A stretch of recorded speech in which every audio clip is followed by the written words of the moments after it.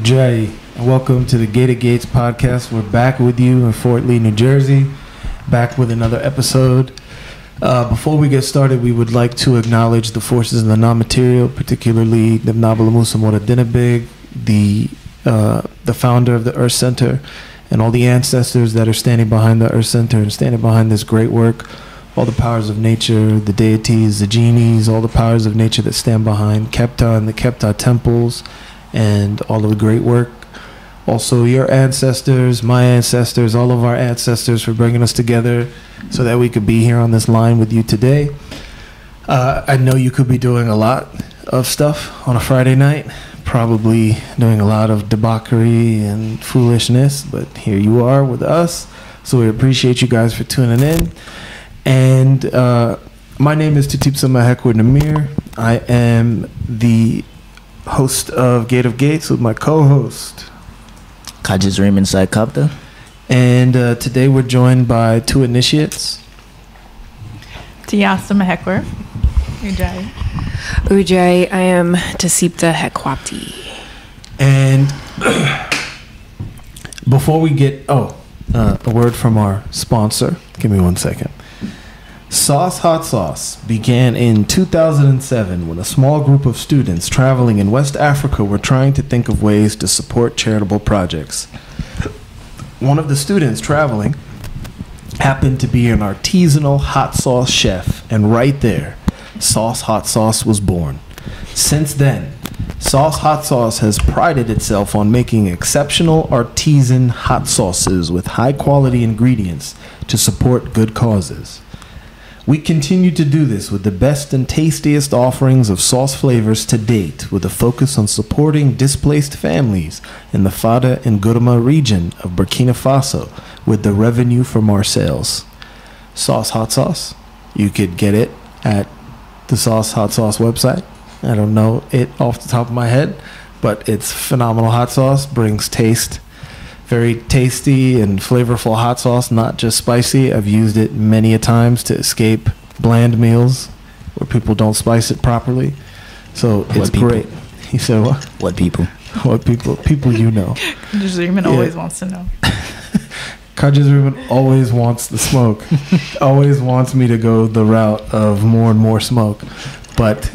And then I get yelled at off camera by the production team, like, you are to this, you are to that, you gotta calm down. And then here we are, once the camera turns on, Kaja's Ribbon's like, fire! So, can't help it. We have a few things going on that I just want to talk about before we hop right in, right? We have a tour that's happening right now with E08 and Mira and a team of initiates, and they will be in Colorado for events, and you can check out the events on that for Dogon Wisdom. Is it .com or .org? DogonWisdom.com. Please check it out if you're in the Colorado area, Denver area. Please check it out. Please go there. And we also have events the end of June in Austin. We have a couple of events in Austin. Then we have some events in New York. So we're going to have a few events here in the tri-state area. And then we also have an event. So we have a few New York events coming up with Naba Erita Shenmira. He's a wisdom keeper, Dogon indigenous teacher, healer. It's going to be amazing. He's going to be at Maha Rose in Brooklyn, June 6th. Amazing little spot in Brooklyn where he's going to do an ancestral altar workshop. He's going to talk about the new philosophy podium on June 8th at Source of Knowledge Bookstore in Newark, New Jersey. And then we're going to have an amazing 3-day retreat in upstate New York, which you don't want to miss. There's going to be cleansing, healing, talks, wisdom, herbs, traditional dinner. It's going to be great. July 14th to 17th with a bonus Divine Feminine Day. And then we have also that same weekend, if you can't make it up to upstate New York for the long weekend, we have an amazing talk at Weeksville Heritage Center on Saturday, July 15th. Yes. That was put so much better than how I could have put it. So thank you, Tiasta. What would we do without you? And Yeah, let's hop right into rapid fire. Ujai. Greetings, everyone. This is Tutanen Heqwabti, co-producer. Yes. It's that time for rapid fire. We go through news, headlines, and current events. Reminder that this is a 90-second per headline segment. So try and keep it concise but potent. What you trying to say? You know, a little long-winded, but it's okay. We got this. So the first topic is hard to ignore. The sky was orange. The sun was red. Oh. There were wildfires happening in Canada, apparently caused by lightning. And apparently 7.9 million acres of land, the size of Maryland, have been burning. So more context on this, the majority of the fires are happening in Quebec, and the smoke has been traveling down throughout most of the Northeast. You know, New York City, even the Midwest, have been dealing with intense smoke, and New York has experienced the worst air quality in the history of New York City. So you all saw it. Any thoughts on this catastrophe? Well, for starters, okay, so there's like two ways we could look at this, right? Like if it's really coming from nature, then yeah, of course, that makes sense. But if it's not coming from nature, then they're lying. Because I don't necessarily believe it could be coming from fires. Yeah, I think either if it's not coming from nature, somebody definitely started it, and they started it for a reason. There's like a huge distraction that they got going on for something. That's usually the case. As always. Yeah, there was like footage, I guess. A lot of people, I've seen people posting on TikTok where there's the plumes are starting at the same time in like totally different areas. The fires? The exact same time. It smelled like garbage burning to me. Yeah. You know? Like when we're in Merita, that's what it smells like. It smells like the fires. Yeah. Like when they're burning garbage. Because I was somewhere and somebody was like, "Oh my God, what do you think about this?" And I was like, "It smells like they're burning garbage." Right.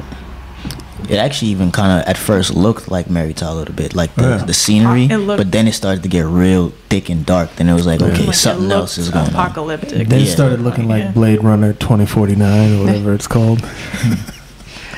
It's like, oh, word. It's This is what we're doing now. good. And then they made us all wear masks again, right? Like Right. outdoor Well, masks. I now. only saw a few idiots wearing masks. I mean, I was getting a headache. Oh, you were? Yeah. That's why I don't think it was Yeah, it necessary. I don't know if it's what they said it was.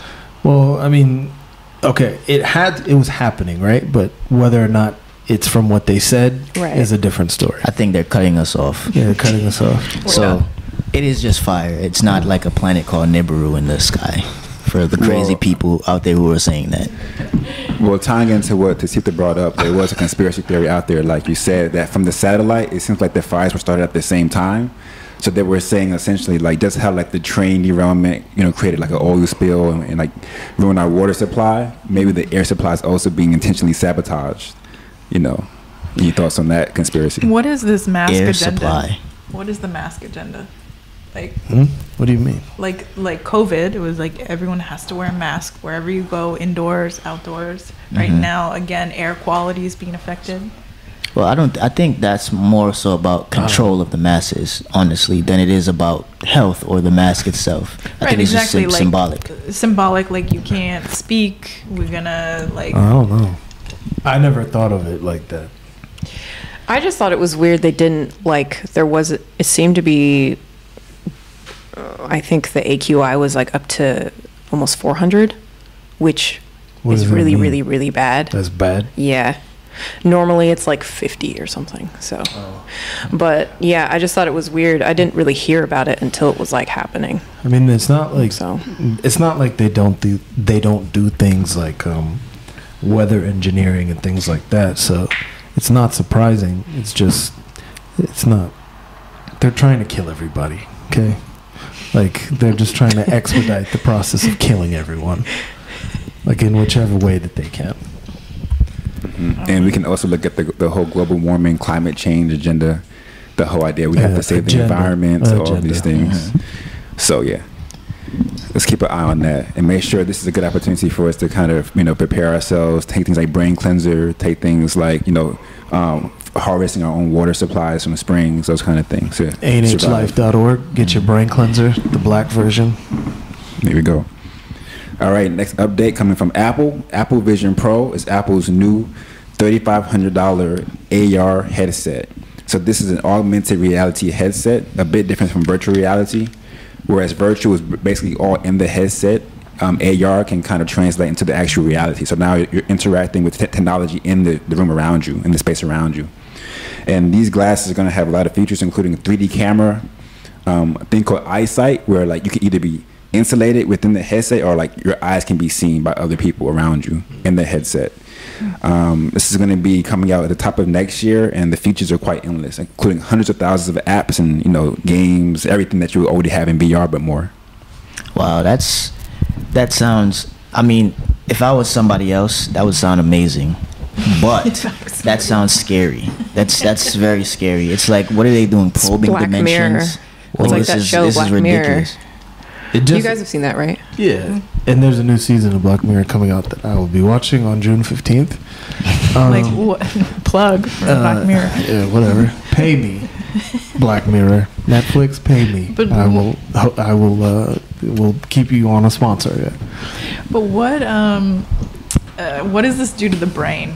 Is what I want to know. When you're plugged into this like VR reality, and then it can plug into other people's VR. Yeah, it's like people are gonna have really bad withdrawals, I think. Yeah. So it's already like dopamine. No, seriously, like dopamine addiction to like Yeah. TikTok and things like that. Like people are having like severe mental issues. So think about when you can fully immerse yourself like that.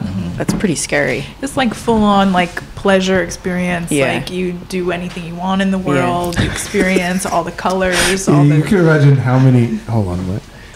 You can imagine how many losers are going to be masturbating, like watching porn, Or just like sitting on the toilet. Yeah. They already have Sitting on the toilet. They already have it. I saw a video game where the guy had on one of those headsets, and he was, doing like a sex doll Right. in virtual reality. It was like a robotic sex You doll. don't have to live real life. They're It's giving gonna people be. the Iron Man glasses. They're cutting us off. No. Is it just me, or is my mic going in and out? Is that just me? It might be my mic. It might. No, you're fine. No. I hear you. It's coming.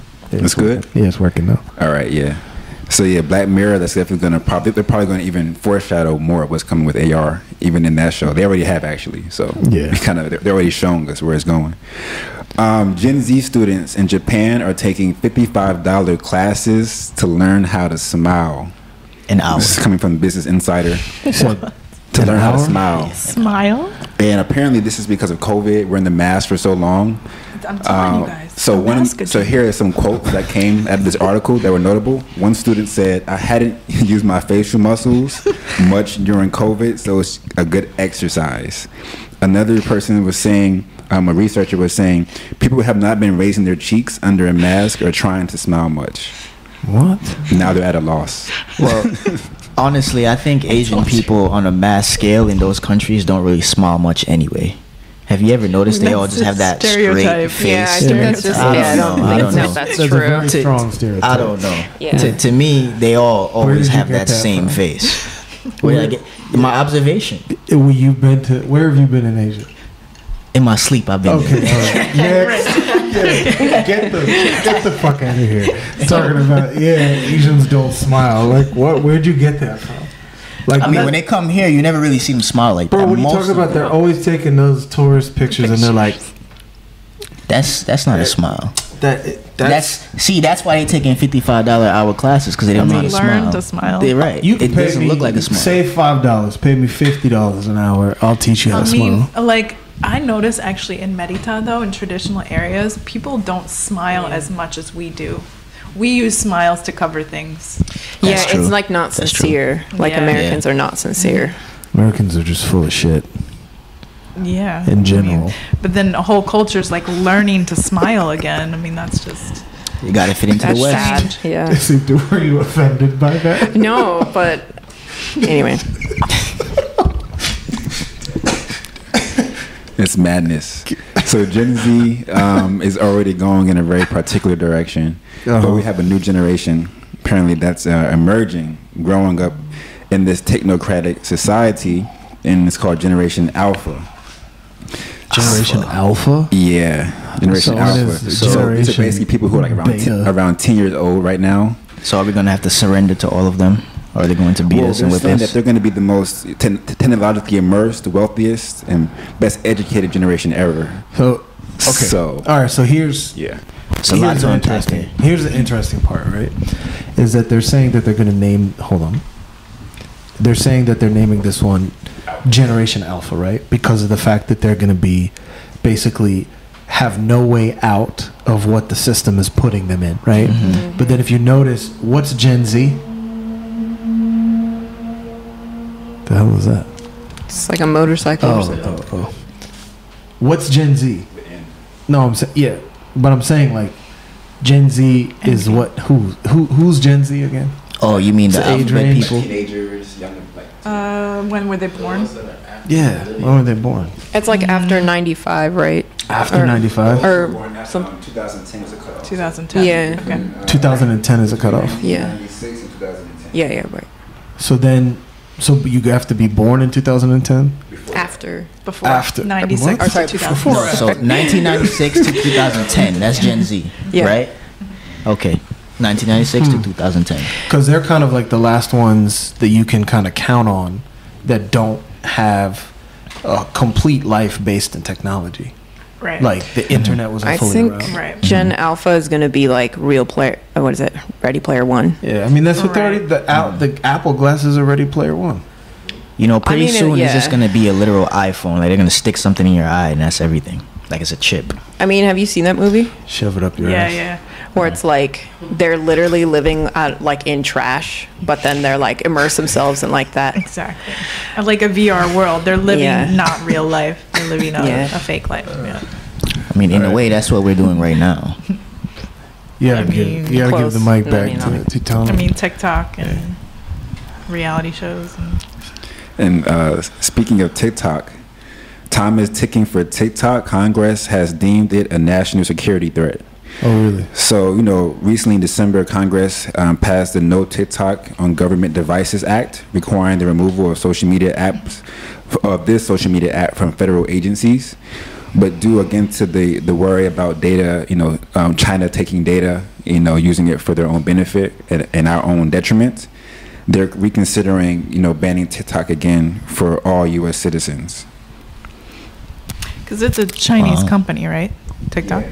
It's called a subsidiary of ByteDance. ByteDance. I think it's just they keep trying to because they keep trying to take it down because they can't fully control it, Right. like other media. Right. Like I find out more information usually on TikTok of things happening than Huh. like CNN or like real news stuff. Like people just like posting stuff. Yeah, they'll just be there. They're posting it live. Well, the government controls every other social media platform. Yeah. And then they're basically calling out China for doing what the U.S. government does with every other social media platform. Right. Yeah. So then, how can you, like, that's the pot calling the kettle black. Like, who cares? Well, it's about power, right? Like two powers can't exist at the same time. I mean, you can't do what I'm doing because I'm doing it. There's no way. Right. Yeah, China. America It's only. like freedom of speech is a falsehood. America. Basically. It's like you go too far with your freedom of speech, we're going to find a way to cut you off. Yeah. Yeah, well, I mean, America is just... Get me started on America, but America's Get just started. full of it. Get started. Let's do it. No, I don't. Yeah, I'm not gonna get started to get cut off. Yeah, that's a whole episode. So, moving forward, again, social media and the danger of influence when misused. A popular fitness influencer admits she faked having late-stage pancreatic cancer for 3 years to her followers. Huh. This influencer's name was Mian Bao of Taiwan. She was a fitness influencer, and she had a whole hashtag like cancer fighting Does she daily. smile? And in early June, she deleted everything from her account and admitted her cancer diagnosis had been a lie. She She ain't said to smiling all no the family more? members, friends, fans, and netizens who have cared about me, supported me, and cheered me on, I want to apologize. Thoughts on this? Yeah, well, that's social media for you. Yeah, People I will do think- anything to sell themselves. Anything. I mean, I see Yeah. guys out here putting on dresses. People out here doing ridiculous, stupid dances. All these stupid ass challenges. Like, that's just social media. You do anything just to be seen, man. It's sad out here. Isn't that the age-old thing, though? Like, faking illness for sympathy? So what? Like, people have done that throughout the ages. Isn't there- Now we just have social media, so it can Yeah, get there's promoted. a platform for it now. Yeah, Maybe there's for a point. you, like what? Like No, what? people have Like, done that. yeah, I mean, I've done that in school. yeah, I said I had a cold one. Like, yeah. I didn't want to go to I have the school. flu. I can't go to school today. Isn't that an actual mental illness? There's like people that do that for like a prolonged time or something. Yeah. And then there's worse things where you fake it so your child is ill, or you make your child ill. So I you saw can that get movie. sympathy I and- forgot what it's called, but that lady that she like made her child shave her head Oh, yeah. and like Yeah, there was also I listened to a podcast about that. Munchausen's yeah, syndrome. that's what it's Yeah, called. something. But yeah, I mean, I wonder what happened to make her come clean, because did somebody like find out and was like, I'm going public, and then she was like, no, and then she came clean, or something had to have happened, because there's no way she would have just came clean like that. Right. I think at some point, you know, after 3 years, people begin to say like, "Oh, you kind of look the same. Like, you're not. Are you getting worse? Are you dying? Like, what's really happening?" Because that's a long time to have a life-threatening, you know, cancer diagnosis. I wonder how much money she made in that 3 years. Yeah. Well, she only had 11,000 followers after that lie. So we'll see. Hopefully enough. Oh, so she lost followers? Well, I don't. yeah. I mean, I'm sure she did. I mean, that's how it goes. But how many people were following her to begin with? It's Yeah. like, I mean, that's on you if you're like buying in. Well, if you need herbs for cancer, ANHlife.org. There we go. Actual Maybe I cancer. should shave my head too and just, All right. on that note. So, next topic. This is pretty ridiculous. A Florida man was arrested after robbing a phone repair shop with a cardboard box on his head. So he came in. He had it's like a full probably like a foot and a half by foot and a half box. He got away with 19 iPhones, and $8,000 in cash. So he came up, but the box came off his head at some point, and he got caught in the process. I feel like every ridiculous headline starts with a Florida man. Exactly. Have you heard of something that? in the water. Have you heard of that challenge you can do where you Google Florida man, and then you put something random, and then Or it could something be any comes date up. or something, Yeah. right? And something will come up. Yeah. What's going on down in Florida, man? But I saw something that said that Russians are Florida people that got jobs. Like that they're that even people mean? from Florida. Because there's like a video of like a Russian riding a bear, like drunkenly riding a bear. Yeah, I saw that. And then they were Yeah. like Florida, like Russians or Floridians that Yeah. got jobs. Like so. I mean, yeah. I mean, that shout out guy- to Florida. I love Florida. My mom lives in Florida. It's a beautiful state. Yeah, so But a lot of weird news headlines. Florida's so strange. Like, so strange. Yeah, but shout out to that guy. Good luck in prison. Yeah, we got to do better. Right? Yeah. We got to do better. No, you got to do better. In Florida. I'm glad. I'm not glad Cardboard he box. got Do caught. better than the cardboard box. I'm not glad he got caught. Just like next time, wear a fucking ski mask. Like, I mean, it's regular now with the whole COVID mask, and you can wear masks and pretty freely. So next topic, in Costa Rica, apparently a crocodile was found to have impregnated itself in the first known virgin birth for a species. So a female crocodile who was brought there at 2 years old recently gave birth, and there was no contact with any male crocodile in nearly 16 years. That's what they think. tracked this. That's Apparently, what they think. That's what they're saying. That's what they think. where was the crocodile? In Costa Rica, Where? in a zoo. In a zoo? Yeah. And so they're saying that there might have been other crocodiles that have done this, but they weren't able to track it. But this one is confirmed in there. So, and it's called parthenogenesis. Yeah. How did they know that crocodile doesn't have like a sneaky link? Exactly. Yeah. That just came through, and like, how do they know some weirdo at the zoo doesn't crawl into the crocodile's like dwelling and then ingest it with like crocodile sperm? Oh, like that would be a very weird thing. How would you, like a turkey baster situation? It's got to be something, because just don't try and sell me scientific proof about Christianity being real. Get the fuck out of here. Right, I feel like they've been waiting for this story for like. There's tons of stories like this. I've even heard stories about women doing this, and they call it turkey basted. No, well, yeah, obviously turkey basted, but they call it I forgot the name, but stories about women impregnating themselves, and really it's just to kind of like sell the narrative of like the Christian faith all over again, because in this day and age especially, people are looking for other alternatives. People are realizing that maybe religion is not it, so they have to do things to keep that narrative going, to make people think like, oh my God, it's Mary all over again. It's real. It's real. So I think that's what it is. But definitely that crocodile had a little sneaky link. Yeah. Someone impregnated that crocodile, and it wasn't the Holy Spirit. So it wasn't the Holy Spirit. They lay eggs, right? Yeah. Crocodiles? Yeah. How do crocodiles have sex? That's for Do we Google. need to get into that? Is that that's a Google topic. or you can ask ChatGPT. So I have a topic for Kadres Reeman. Egypt reopens historic mosque after long restoration. Apparently, this was the mosque of Al Zahir Bebars, built under Mamluk rule in 1268. It's the third largest mosque in Egypt, and it took them about $8 million to restore this mosque, which was co-funded by Kazakhstan and began in 2007. Kazakhstan, Mamelukes.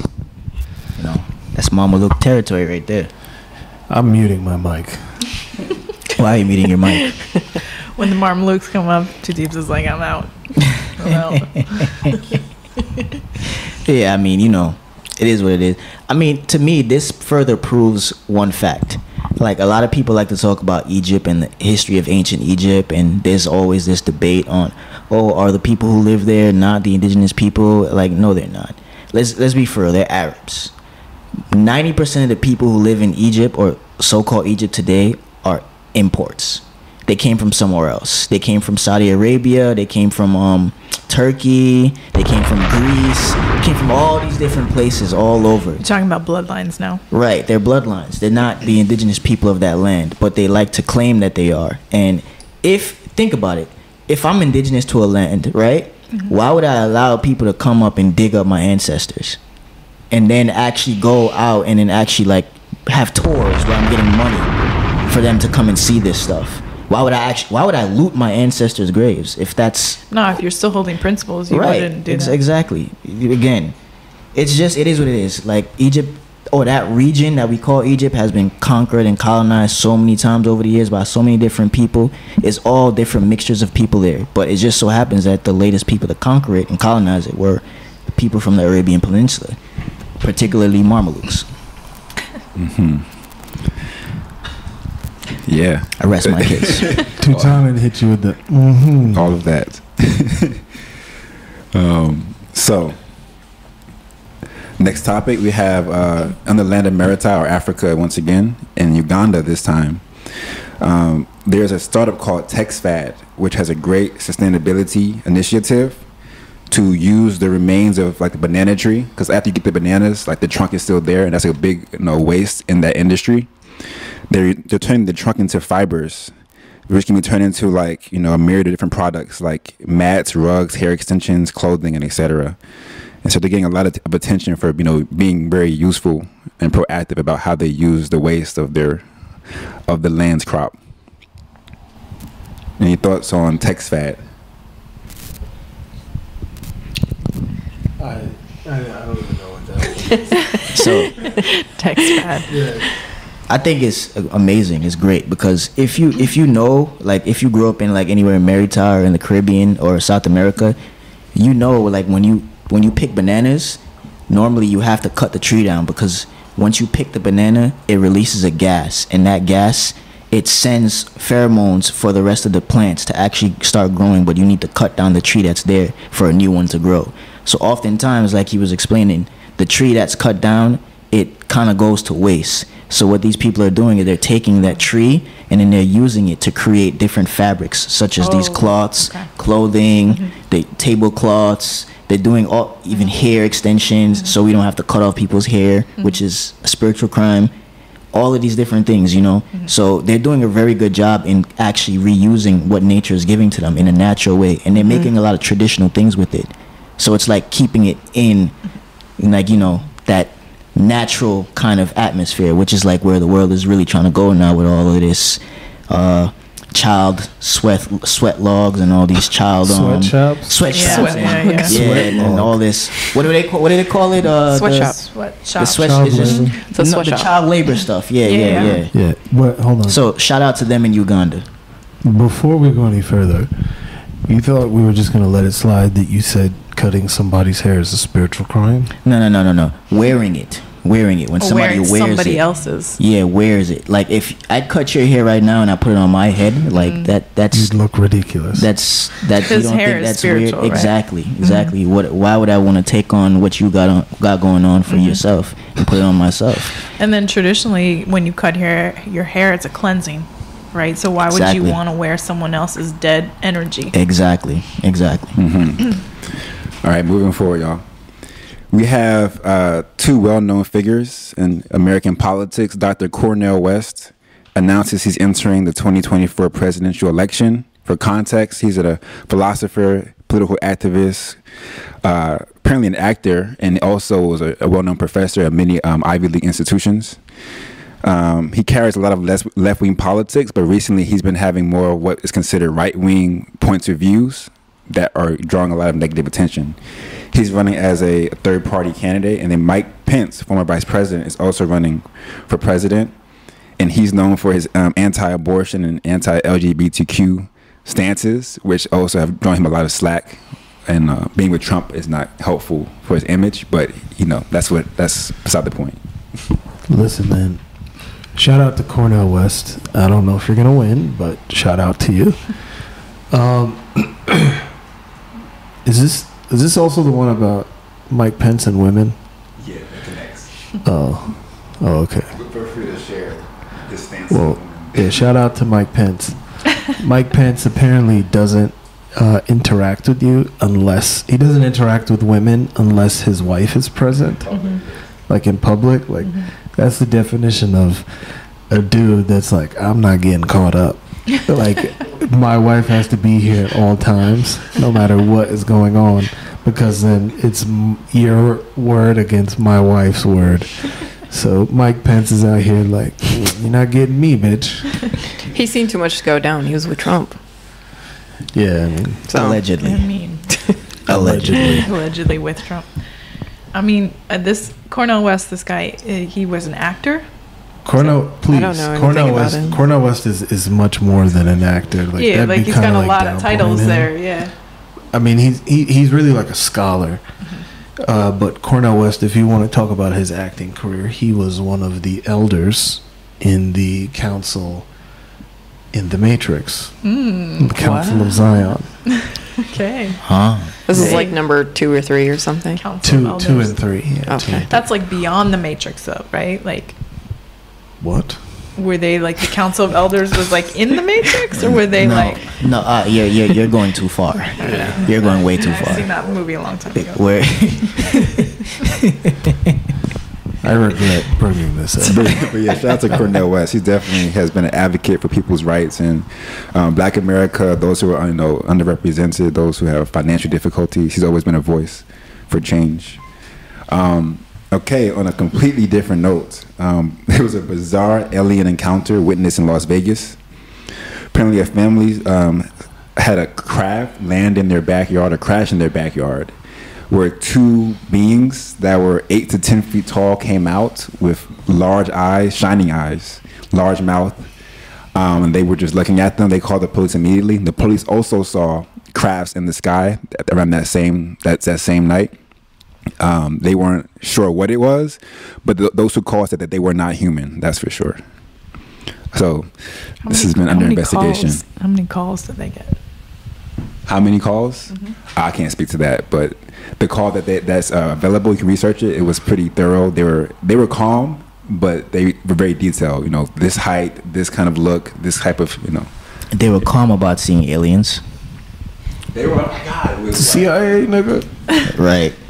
CIA. Agencies reported this same phenomenon. Said who? Many different agencies reported this phenomenon that same night. Like the crafts in the air. Meaning, like, so they're all in on it? Okay, guys. Yeah. Look, it was me. It was you? It was me. All right. What were you doing? I was taking my new ship out for a joyride. Okay. Were you? Yes. And honestly, if I saw that, I wouldn't call the police. I mean, No. I'd probably run away. And I wouldn't be calm. No, I definitely wouldn't be not. calm. And I would not. I would not. That wouldn't be my first thought. Right. I mean, if I see aliens, I'm out. Like Out where? Well, out where are you going? Are you saying take me with you? Take No. me to your leader? No, You're just gonna take I'm not sticking around and taking You're gonna pictures take and none of that shit. You're gonna take like a Kazasango bath. No, I'm use leaving. your Like, I'm out. positive Yeah. your positive soap. Like, I'm leaving. I'm out. Like, I'm running away. Like, I'm not sticking around to be like, is this real? Am I imagining this? Like, no, I'm out. This isn't our Independence Day. I'm sure we'll see a lot more of this coming up as another distraction more than anything over the next months. Yep. Okay, so on another completely different note, Lionel Messi, arguably the greatest soccer player of all time, just signed a contract with David Beckham's team in Miami. He turned down a $400 million contract in Saudi Arabia, so they're not too happy about it. He said the decision has been made, and Messi will play in MLS next season. For those who watch soccer, this is a pretty massive update. Yeah, I mean, yeah. Messi's coming to America. Like, he's gonna be making bread out. He's gonna score so many goals. He's gonna make a lot of money, and he's apparently, like, Apple put money up to get him here. Adidas put money to get him here. So if he turned down the $400,000 contract up front, that means that he's going to be making a lot more money on the back end. I think it was 400 million, right? 400, is that, did I say Yeah, you said 400,000. Yeah, I was like 400. That's terrible. 400,000. That's like the highest, not even the highest paid WNBA player. And for the record, Brittany Griner for The Lord of War is the worst basketball trade of all time. But yeah, it's interesting. Soccer players actually are the highest paid athletes. So Wait, soccer players? Not Yeah, MLS, soccer players. not Like MLS. European soccer players? Yeah, no, Yeah, no, they're not though. Who says They're not, bro. Yes, they are. Like American soccer players. are the highest paid athletes, bro. They're not, bro. In Yes, they Europe are. and Brazil? They're not, bro. So who gets paid more than soccer players? NBA players? No, they don't. Yes, they do. No, they don't. Yes, they do. Internationally, Pull it up. NBA, Pull it NBA, up, bro. no, NBA is not as big as the World Pull it Cup, up. bro. We need a Google It's called the tiebreaker. World Cup for Pull a it reason, up, bro. Every country plays soccer. Let me tell you something. Not every Let me tell country you plays something. basketball. The most valuable sports franchises in the world, the top 15, it takes until you reach 14, 15 for the top biggest soccer franchises, which is like the 2 or 3 in Spain, to show up in the top 15. You're talking about the Premier Leagues? I'm talking about the top 15.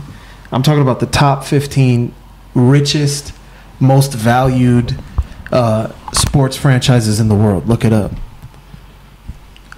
It says basketball. Well, Thank you. things have changed. And the I'm Oscar man goes enough to admit when I'm wrong. Things have changed. It is a much more global sport. I'll give you that. It's a global sport, but the thing is that they don't make as much money as the athletes in basketball. That's bogus. You know what it is? It's because it's America. Well, that's the thing. When you think about basketball, it's mainly an American sport. Not to say that other countries That's don't play not true. basketball. No, other countries play basketball, but let's be for real. Are you really checking for the players in other countries like that? Bro, No. Spain has a pretty Luka Doncic. I don't know them. That's from the the point. Mavs. I don't bro, know that's what them. I'm saying. I'm gonna okay. know a That's what I'm saying, basketball like, you player from shouldn't- I think we're another getting cut country. off. I don't You know shouldn't- that guy. I think the point You of see what I'm saying? conversation. Like, stick to Marmalukes. I think at this point we all need to worry about making our own money because they got theirs. So yeah, it's true. And while we're here arguing, we're still broke.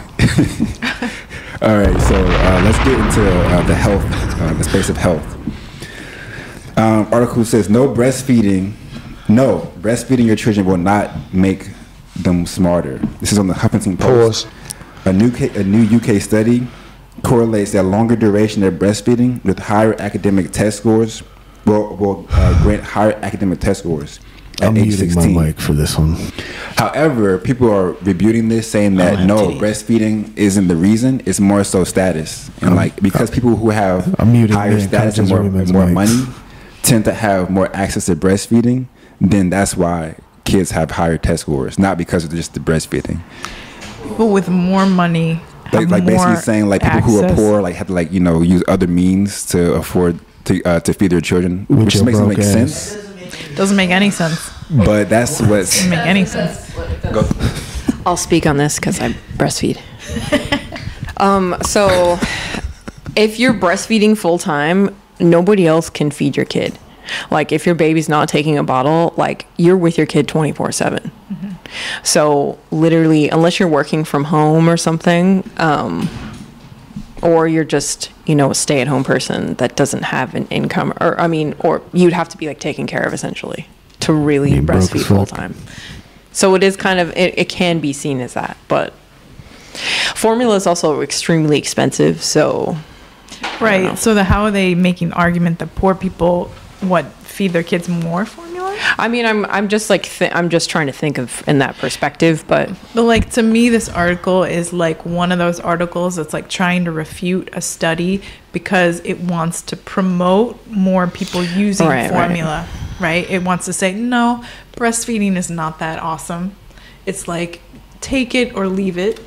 Because that's been more of the trend lately. It's been you don't really have to breastfeed if you don't want to. It doesn't have that many different outcomes between children, which spiritually and energetically and physically, traditionally, they know the benefits of breastfeeding. Right. But nowadays, it's more let's promote big business because formula, let's face it, is a big business. It's economics. That's all it is. End of the day, that's all it's about. Because even what you said, Tesiptah, with someone who's not able to really afford the time to breastfeed, rich people or people with money, they tend to spend that money. So even if they have the time, they're going to rather spend that money to buy the formula and actually go spend the time to go do something else other than sit there and breastfeed. So to me, that study doesn't really make any sense. Again, it's like what Tiasta is saying. It seems like it's just a political or financial agenda behind it. It could be.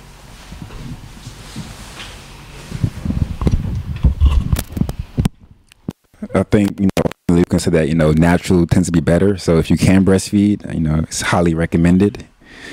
So next topic. Merck sues U.S. government to hold Medicare drug price negotiations.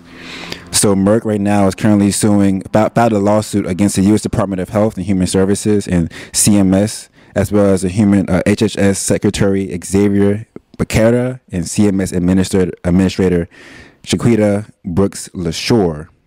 So some more context for this.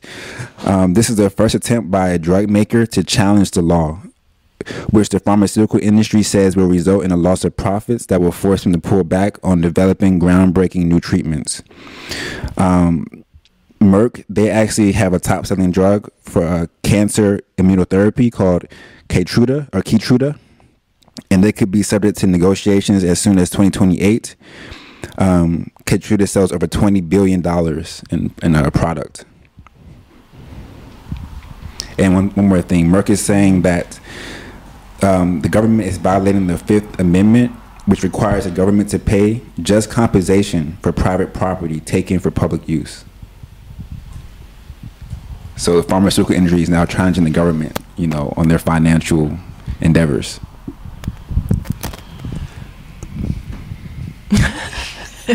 This is it's kind of convoluted trying to follow it.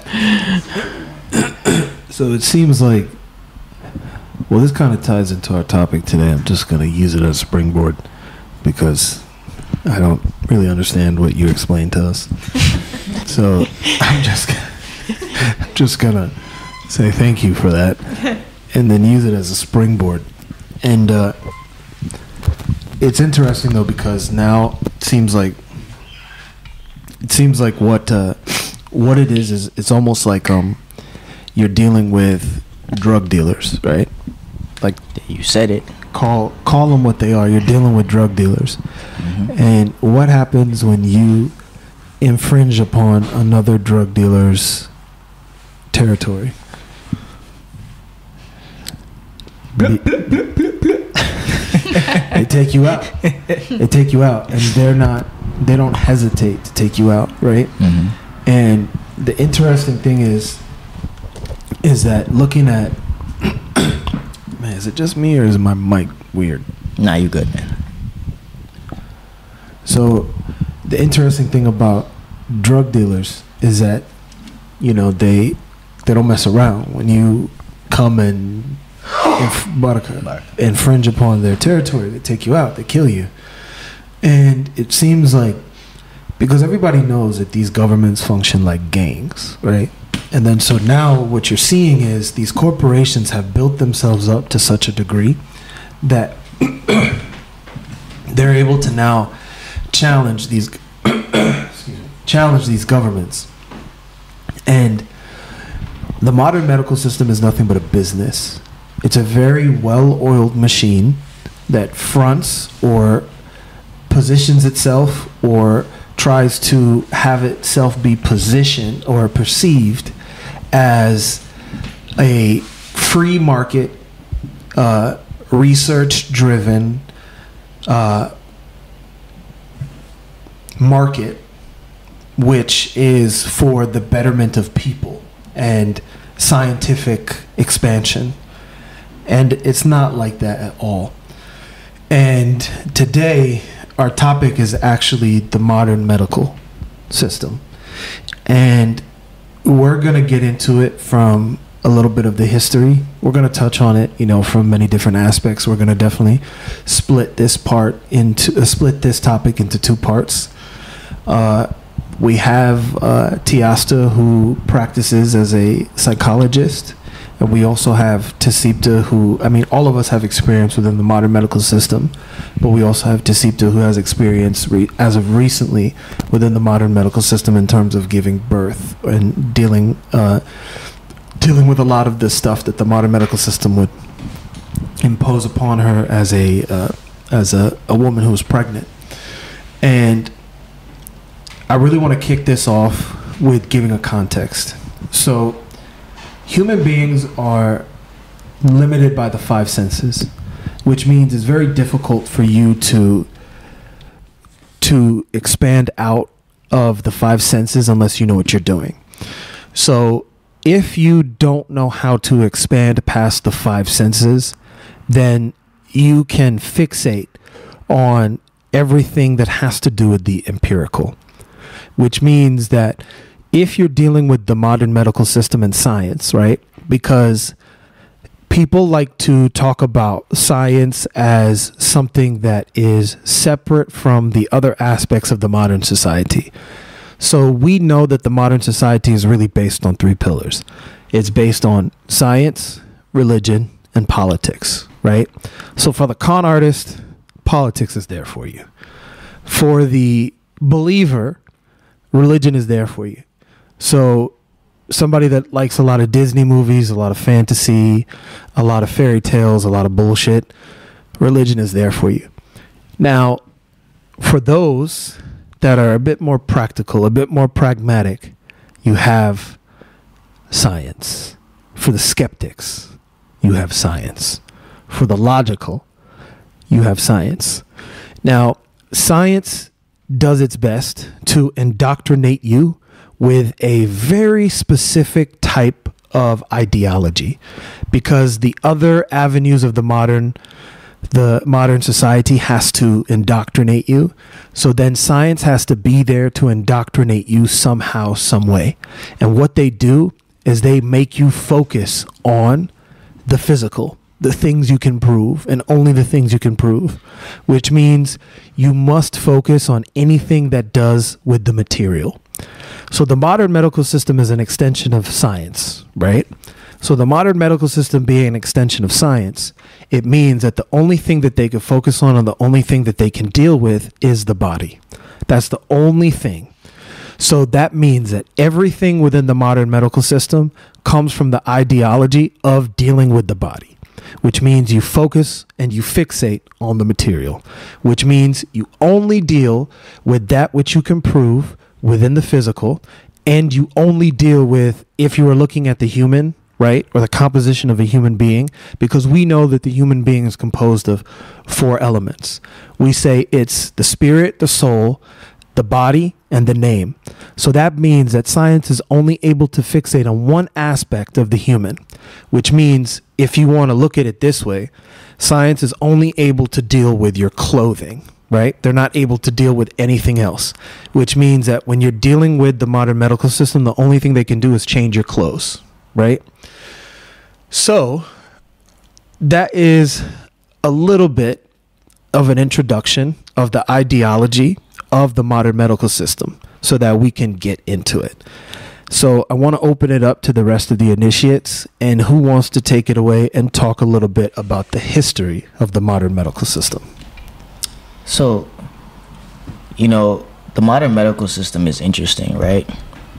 Because for a long time, I've always been a skeptic of the medical system. I've been a skeptic of religion. I've been a skeptic of society itself.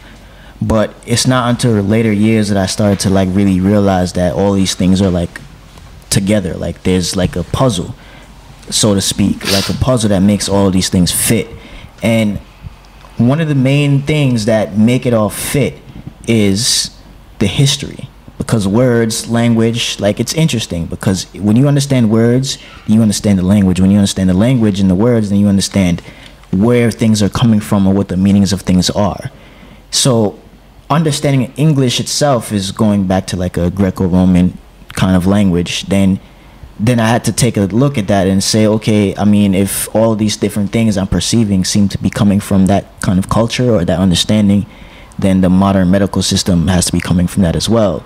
And in my research, I found that, we have this guy called Heqwabti in the ancient Greek times, and he started the philosophy of what they would call the modern medicine, Hippocratic oath. Yeah, healing, and exactly like Tiasta just said, the Hippocratic oath. All of the doctors and the nurses that you can think of, they actually have to swear in.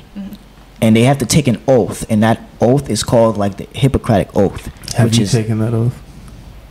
Me? Yeah. I'm not a medical doctor, just to clarify. I'm a doctor of psychology, which is technically a PhD. So they won't. I can't prescribe. I can't prescribe medication. Okay. They're not going to let me do any of that. Okay, keep going. I thought she could. Yeah. So, so they take this oath, right? But this oath is really to this guy, Hippocrates, who in Greek times, ancient Greek times, they actually made him like a god. They made him a god. So when you take this oath, you're actually taking an oath to this god or this deity. And they call him Esculapius or something like that. That's the nickname that was given to him as a god. I have the oath here if you want it. Oh, that's actually something people do still? Yeah, they still do the that. Doctors do that? The doctors and stuff, for you to really take that oath is kind of like an initiation. So you're initiating into sort of like a secret society in a way. Because that's what it really is. Well, and why would they need to be secrets if the person is trying to be there to help you, right? At least with health, from a health perspective. Is this it? That's what Google says. But here's the thing, though. The Hippocratic oath changes. They kind of alter it every year, and they alter it based upon the needs and necessity of what covenant the current business Wouldn't be surprised. is. The basis of it is I will do no harm. Right. I will do no harm. All right, so listen to this. Let's read this. The Hippocratic Oath, modern version, written in 1964 by Louis Lasagna. 1964. Lasagna. Yeah. Oh, okay. Real G's moving silence, right? I swear to fulfill, to the best of my ability and judgment, this covenant. I will respect the hard-won scientific gains of those physicians in whose steps I walk, and gladly share such knowledge as is mine with those who are to follow. I will apply, for the benefit of the sick, all measures that are required, avoiding those twin traps of overtreatment and this is crazy. Listen to this. I can't even say it now. Therapeutic nihilism. Therapeutic? No. Therapeutic. What's that word? Yeah, Is that therapeutic? Therapeutic. Therapeutic, whatever. Therapeutic nihilism. But hold on. Listen to that. Therapeutic. How do you say it? Therapeutic. Therapeutic nihilism. Think about that for a second. Nihilism. Yeah, nihilism, whatever. What is this, English class? Moving on. I will remember that there's art to medicine as well as science, and that warmth, sympathy, and understanding may outweigh the surgeon's knife or the chemist's drug. I will not be ashamed to say, I know not, nor will I fail to call in my colleagues when the skills of another are needed for a patient's recovery. I will respect the privacy of my patients, for their problems are not disclosed to me that the world may know. Most especially must I tread with care in matters of life and death. If it is given me to save a life, all thanks. But it must also be within my power to take a life. What? This awesome responsibility must be faced with great humbleness and awareness of my own frailty. Above all, I must not play at God. I will remember that I do not treat a fever chart, a cancerous growth, but a sick human being whose illness may affect the person's family and economic stability. My responsibility includes these related problems. If I am to care adequately for the sick, I will prevent disease whenever I can, for prevention is preferable to cure. I will remember that I remain a member of society with special obligations to all my fellow human beings, those sound of mind and body as well as the infirm. If I do not violate this oath, may I enjoy life and art. What? And art. Respected while I live and remembered with affection thereafter. May I always act so as to preserve the finest traditions of my calling, and may I long experience the joy of healing those who seek my help. Wow, that's a pretty long and deep oath. Which it's interesting. Louis like Lasagna. That sounds like a fake name, Louis Lasagna. Right. A lot of what you just read, it actually even kind of puts into perspective a little bit like the kind of culture we're really coming from, because they're talking a lot about art.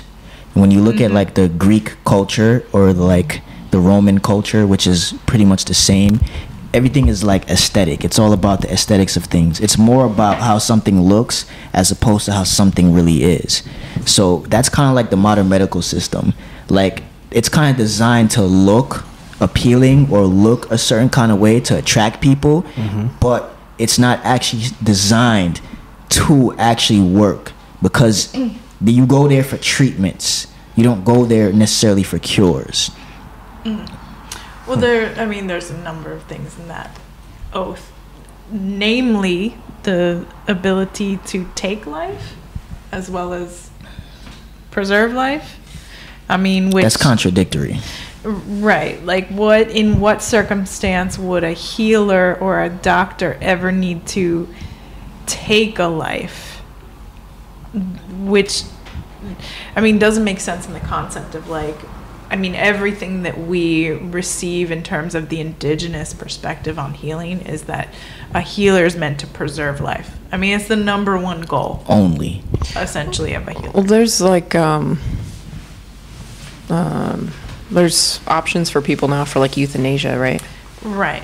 like in Oregon and stuff like that. They do technically, they're saying it's still illegal in most places, but now in like Scandinavia, you can go and you can do like assisted suicide, essentially. Assisted suicide? If you're terminally ill. Only if you're terminally ill, then you can have like, you can choose to go out sooner than you would, basically. But, I mean, there's a lot of things in that oath, including what Kaji Riemann said about life and art, right? I mean, what does art have to come in to healing? Because if we're gonna say that healing is, you know, someone who is trained as a healer. Turning off my mic. Needs to have a technical knowledge of, let's just start with the body. You need to first have a technical knowledge of the body. So in terms of the idea of art to me means aesthetics, right? Something that comes into play with like human creativity. I don't see how you play with someone's health in terms of like artistic license. Well, there's like plastic surgery. Well, You've clearly never taken the Hippocratic Oath. No, I have not. How dare you? Silence.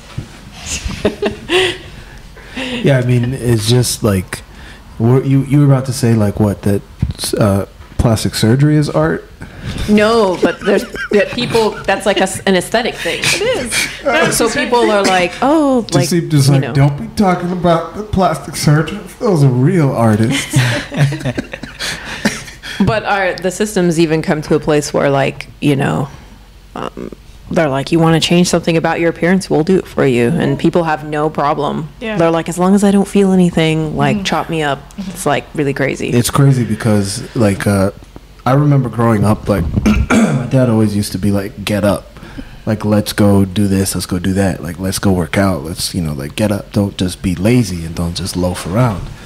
But now it's like people, like, they don't do that.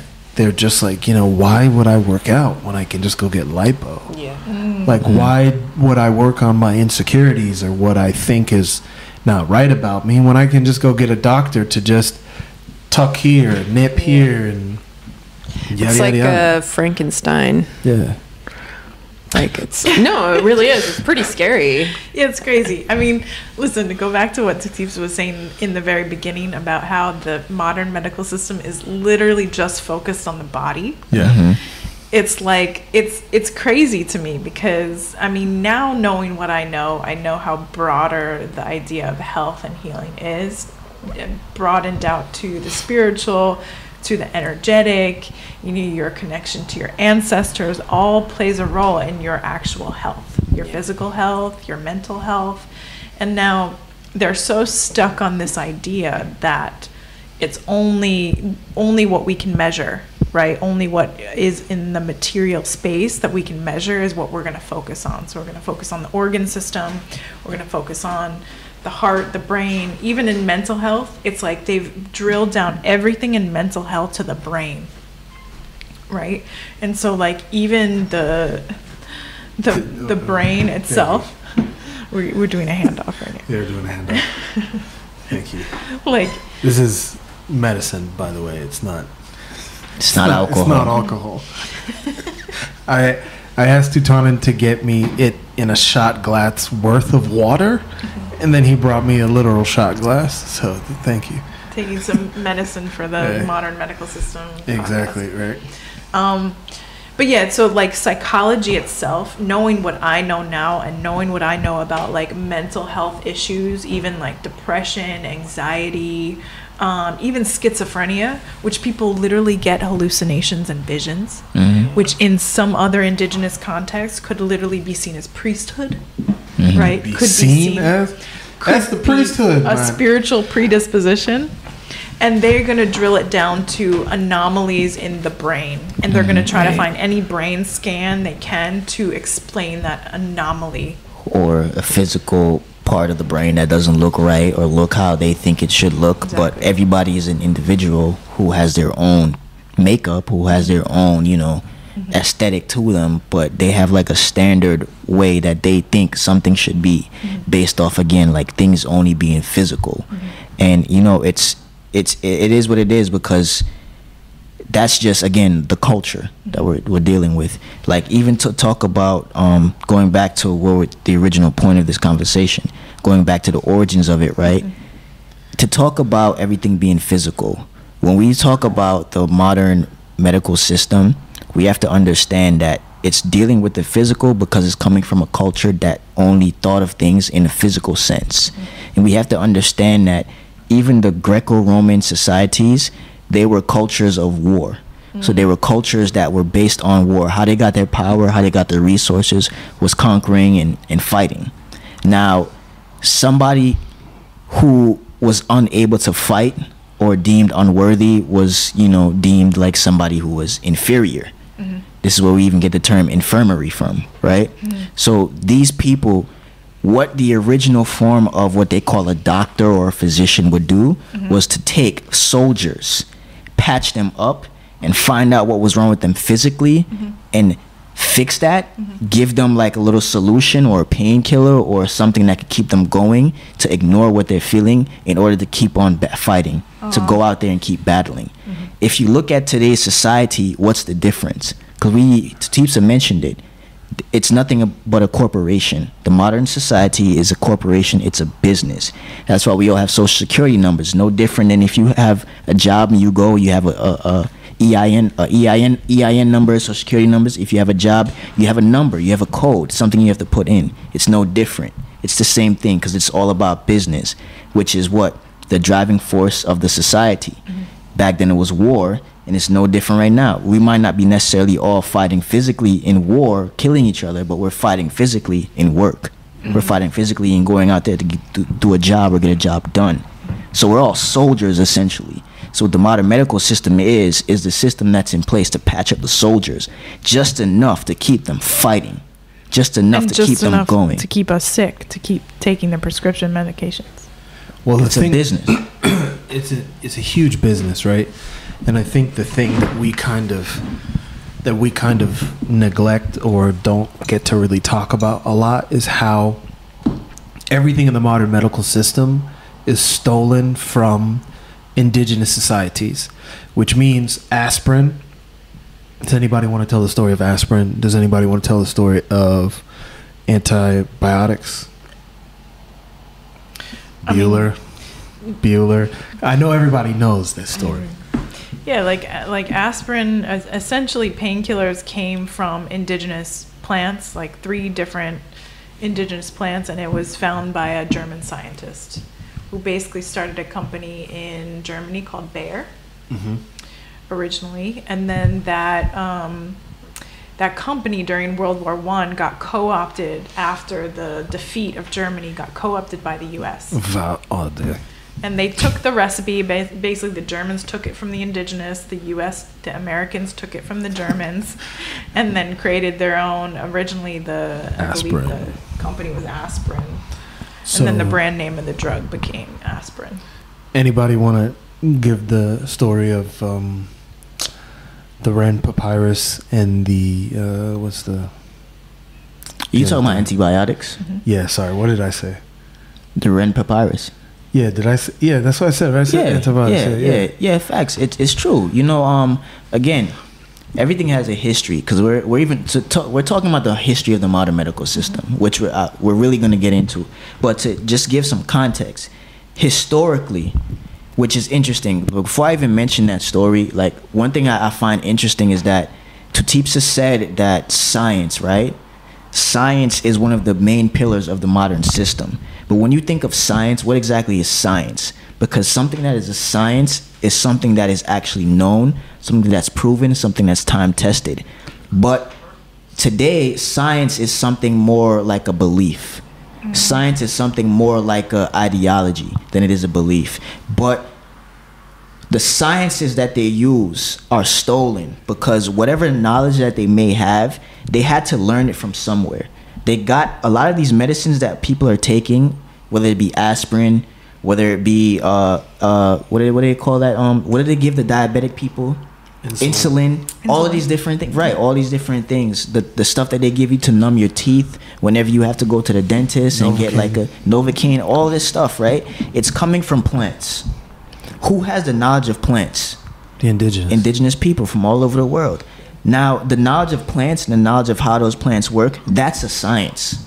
That's an actual science because it's something time tested and it's something known. It's technical. It's a reality. It's not dealing with belief. It's not dealing with how I feel. It's not dealing with any of that. It's dealing with the reality of the plant. So these people go and they take that plant and they now synthesize it and they put, again, dealing with the physical. They take physical aspects of the plant, not understanding that the plant also has a spiritual side to it that does what it needs to do to the spirit and not just the physical body. So they take the physical aspect of the plant and then now they extract it, and once you extract it, it becomes a drug. Now they put the drug in pills and then they feed it to people. Now people have to stay on those pills consistently. Right. Alchemical copy of a plant. And then the thing is, when you make a chemical copy, it comes with a lot of side effects that the original herb didn't actually come with, because the herb itself is from nature. The herb itself is meant to work with the body. The herb itself integrates itself into the body and also works spiritually with the body, right? So, but then when you just take the chemical compound out of the herb and you make like a chemical copy, then it no longer carries the properties that the original herb had.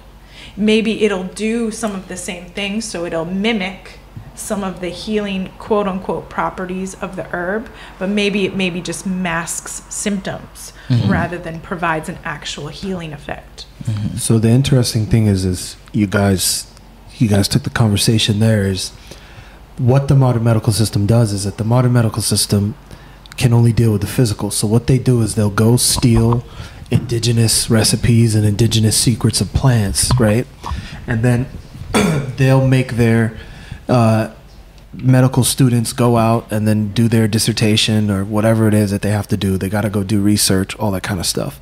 So they're already like grooming you. And what they do is they groom you with an ideological perspective. They groom you with an ideological point of view where they direct your thinking in a particular direction, and they direct your thinking to say, okay, this is what we want you to focus on, this is what we want you to go do.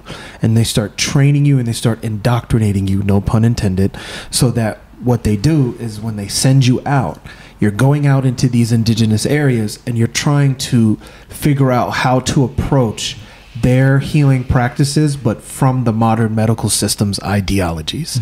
So what you do is you start removing the spiritual aspect, because the indigenous deal with also, like I said, there are 4 components to the human being, right?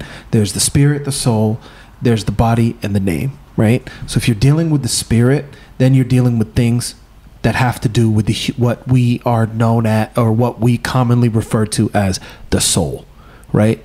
So we'll just use them interchangeably just for ease of access, right? So if you're dealing with the spirit or the non-material aspect of the physical plant, it means that it's not coming from human beings. It's coming from nature. It serves a very specific purpose. It does something very specific. It was created by something within nature, right? So they remove that aspect and they focus solely on the physical. And when they remove that aspect and they focus solely on the physical, what happens there are complications, which means there are side effects. So when they give you the drugs, right, there are side effects that come with it. So they got to give you more drugs to deal with the side effects that come with it. And then they got to give you more drugs to deal with the side effects that come with the side effects from taking the first drug. Then you start taking the second drug to deal with the side effects of the first drug. And then you got to start taking another drug to deal with the side effects of the third drug. And then so it begins, and you're just in it for forever. It's like those commercials for like Xanax or whatever.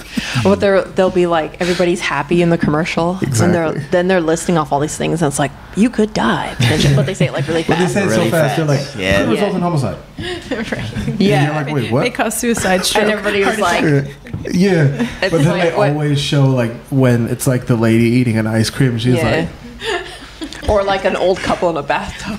Yeah, exactly. It's like always some random It's probably image. for like Viagra or something, but well, no, for Viagra, it's always like an older middle-aged white couple like camping or some shit. It's and then weird. and then the guy is like turning off the light in the tent. But it's like terrifying because it's like that's like America, like you're saying, right? It's like this weird facade, but then they're saying like all these horrific like things that could happen to you. We all buy into it, right? Yeah, and then people are like, "Oh, I'll take that. Great." Well, they have like, everybody by the balls. Yeah, it's belief. That's all it is. Because people believe in the system. It's like they had to educate people in that way because it breeds like soldiers again. Like we're all soldiers for the modern medical system. That's all we are.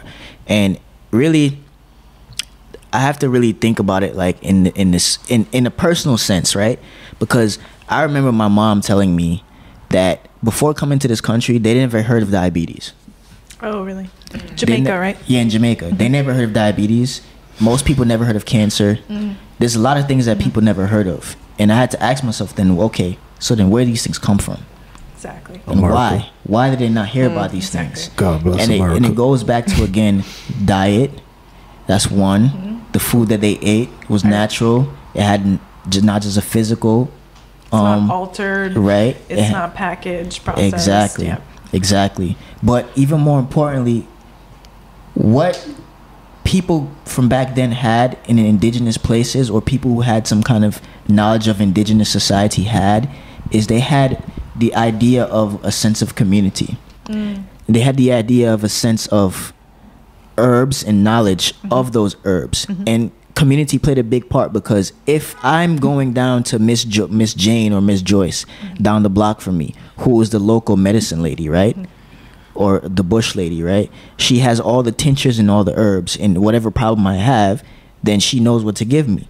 But also in my own household, my mother and my grandmother are feeding me all these different things. They're giving me all these different baths. They're giving me all these different herbs. And then I'm walking around, and then they're feeding me food cooked with good energy, food cooked with herbs, and food cooked with all these different combinations of foods that, go well together, that feed the spirit, feed the body. I'm going to be healthy. I'm going to be in balance. Exactly. But when you remove that, and now you take somebody who's not even from the community, and you put that person inside the community, inside of a building where they're now dictating to you what you should eat, what you should take, and how you should live, and they're doing all these different experiments on you and all this stuff, and you're going to them. You don't even know them personally. Not really. They're not from your community. What do you think is going to happen to you? Of course you're going to be lacking. Of course you're not going to be healed. We're even separated from community from birth here, right? Because it's like we don't even live with our extended families anymore. We're now in these like family units in small apartments or households, and then you don't even have you barely even know your neighbors. So right, where the sense of community is gone. No more is there an herbalist or a medicine man or a medicine woman in the village that you go to. You go to the doctor, who is a practitioner, keyword practicing on you to figure out what's wrong with you. They themselves may not be eating well. They themselves may have sicknesses. So, and then they're basically paid by big pharma to recommend certain drugs to you that maybe you're already in the pocket of the drug companies. And so it's like a self-perpetuating system where it's like, we're going to cover your symptoms just enough so you keep coming back to us. You're never going to get well enough for you to get free of the medical system. You're just going to keep coming back. So I think you touched on something interesting, right? Is you touched on, you're not a drag queen, but whoa, that went left very quick. Yeah, this isn't RuPaul's Drag Race. No one is tucking here.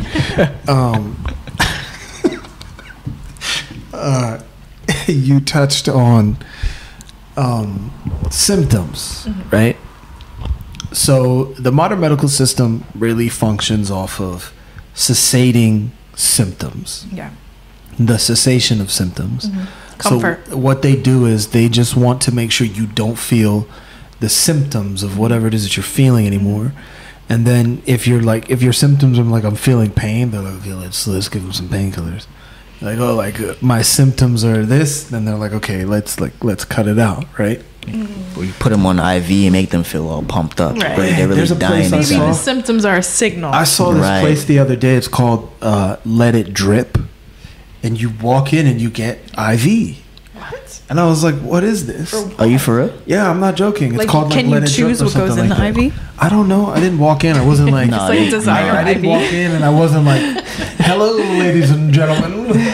I just saw a lady and I saw her walking by with like that thing that they use in the hospitals that you can hook the IV up to Yeah. when like you're kind of wheeling somebody Yeah. away. Uh-huh. And the lady was like walking around and the IV was dripped up into her hand, was dripping into her arm, and I was like, "Oh my god!" I want some like super vitamin C IV, I don't know. or I want some antibiotic IV. Isn't it just like I want- sugar? Like IV? I think it's just I sugar. mean- I think isn't it's just it? like It could be potassium or anything. something like they that. could put Right. they could put a bunch of things in the IV.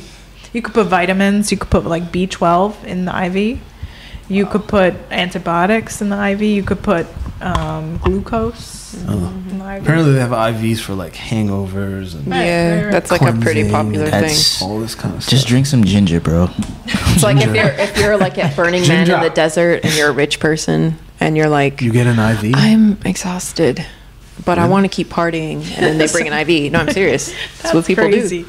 Yeah, Wow. Ricardo just commented and said that people use IV to recover from hangovers. Yeah. Who said that? Yeah, Medicaid. Oh, Yeah. yeah. I mean, it's So it's I'm gonna crazy. stick my hand with a needle just to recover from a hangover. You really mean- are hungover, because you got to be drunk to do that. And that's crazy. I don't. Crickets. No. Crickets. It wasn't even supposed to be a joke. It was just me but the thinking way to you myself delivered out it- loud, like, the way what you the hell? delivered it is like you delivered it like you were expecting us all to be like. No, not even. But- It's just crazy. That's crazy to me. I No, don't. but they want to. Going back to the symptom issue is Yeah. like they want to have you just feel as comfortable as possible, but not actually cure the sickness itself. And Yeah, like, exactly. you know, it's like, I think it's become big business over time, and like they Over kind of time. saw the need to like keep people on medications for like ever and ever. Damn. Well, But like originally, when I was like doing my research on the modern medical system, like originally, you know how the modern medical system, they're good at surgery, right? If you get into an accident, if you get into like a serious issue, emergency issue, they're going to cut you open probably, or if you're not already like, you know, bleeding out, they have ways to sew you back up. They have ways to put another organ into you. They have ways to, if your blood is compromised, give you blood from another person. stop. You're making me feel funny. Yeah, I know. Yeah, just like you said, sew you back up. I'm like, oh, Yeah, I mean, because I was reading on the history, and literally back in Italy, in Padua, University of Padua, there was a time where I only they know were that because it's the city in a Shakespeare play. really. Yeah, keep going. Yeah, like there was a time, it was like mid 1500s. Originally, the way that they understood human anatomy was they were dissecting monkeys, like rhesus monkeys.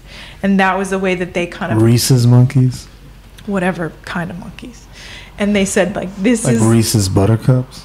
no, there's It's a kind it's of monkey. an actual breed of, or I mean species of. Yeah. Reese's. Reese's, yeah. Yeah, it's called Reese's. Why do you guys know this? Do you know this? No, I actually didn't know that. Yeah, I didn't know that. But you guys somehow like you backed her up immediately. You're like Reese's monkeys.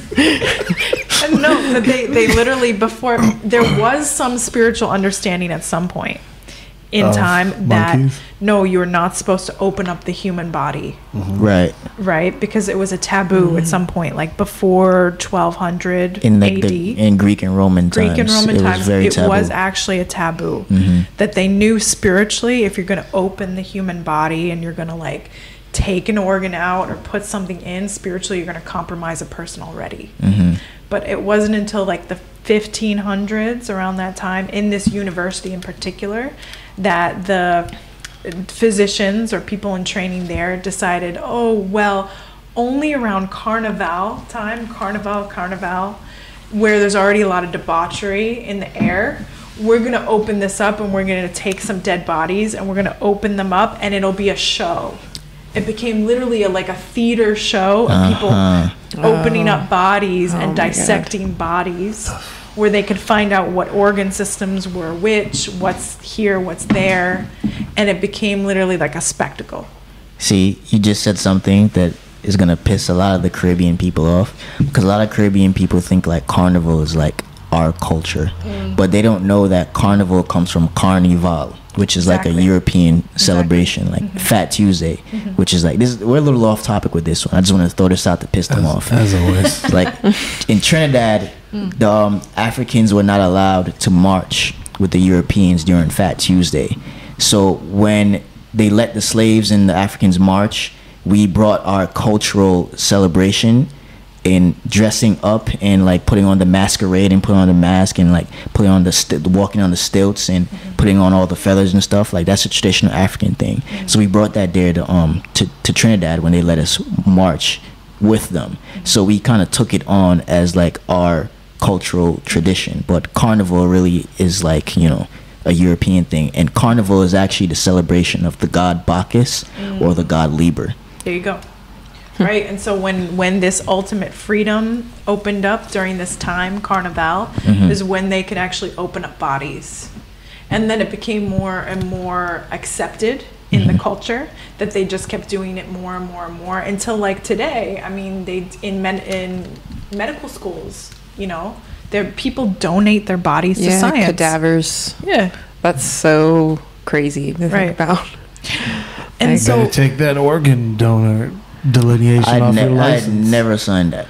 Never. But anybody that works in like medical anything, pretty much, like you have to work on cadavers. Like I had a friend who was a chiropractor, and he had cadaver stories, like really, I mean, the modern medical system My dad says that chiropractors are massage therapists.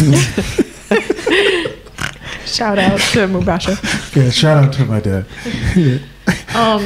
But so the thing is, like, the modern medical system, because of all this dissection of human bodies, is really good at human anatomy. They're really good at knowing where the liver is, where the kidneys are, how they're structured, all the tubes. Yeah, because they open it up. It's easy to know because you're opening it up. Talk about cheating on the test. Simply opening up the body doesn't give you a good idea of functionality of the body and how each of these organ systems works with one another, what can happen when it's over toxified, how you give herbs to detox certain organs. You know, it's like literally it's like, again, just going to the physical aspect, not even understanding the functional aspect fully. Maybe they understand some of the functionality of these organs, but fully understanding even how to administer certain herbs to cleanse organ systems rather than just cover symptoms is like the issue across the board, because most of these modern medical issues that people come across are simply an issue of not cleansing the body properly. Years and years of like waste building up in the system is like the way that you get a modern medical diagnosis, and yet they will give you all these labels.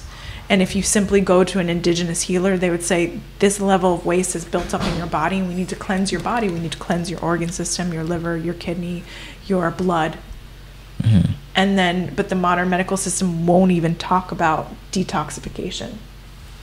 Well, it's because you have to fit in with their ideologies. And when you don't fit in with their ideologies, anything that starts deviating from their ideologies, then they start referring to as holistic, right? So then the interesting thing is, so you're telling me that you don't take the whole aspect of the human being into consideration.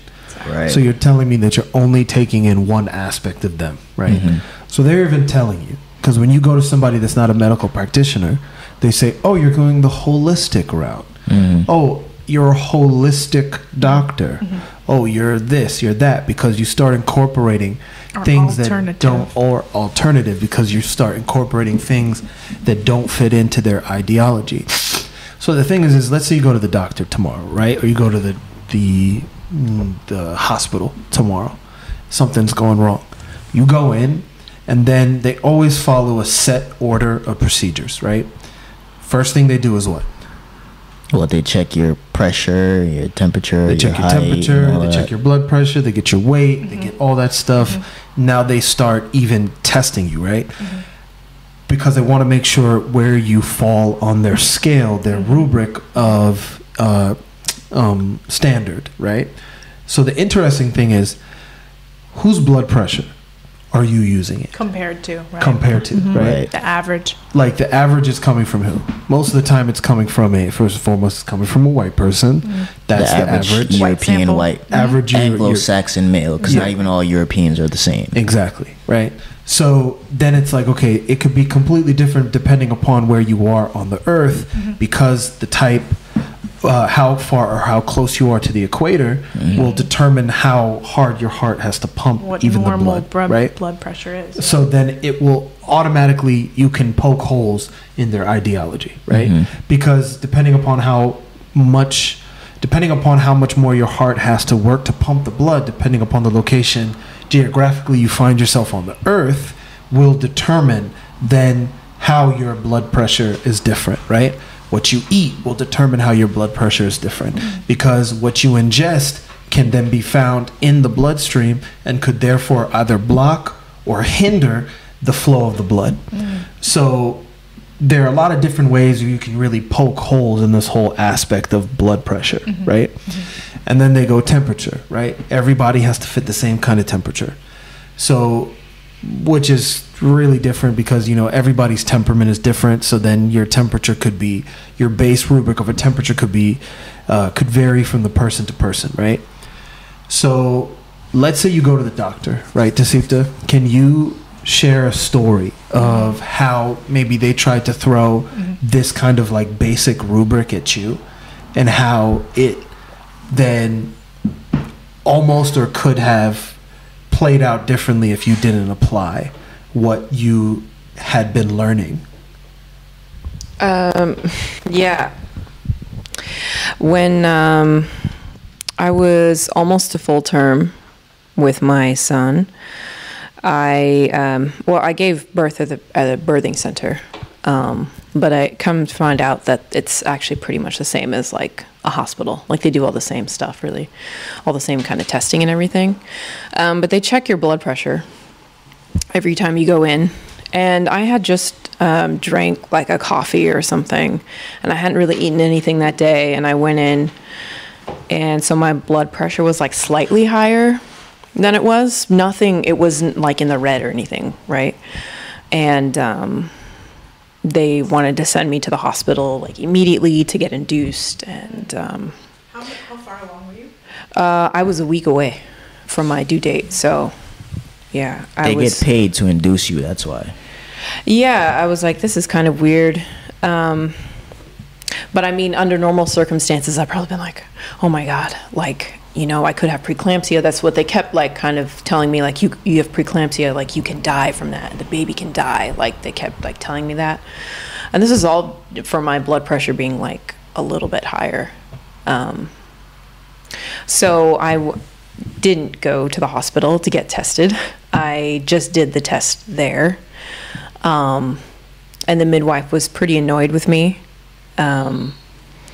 Because that test takes like 24 hours or something to go through, which they take your blood and then they test it.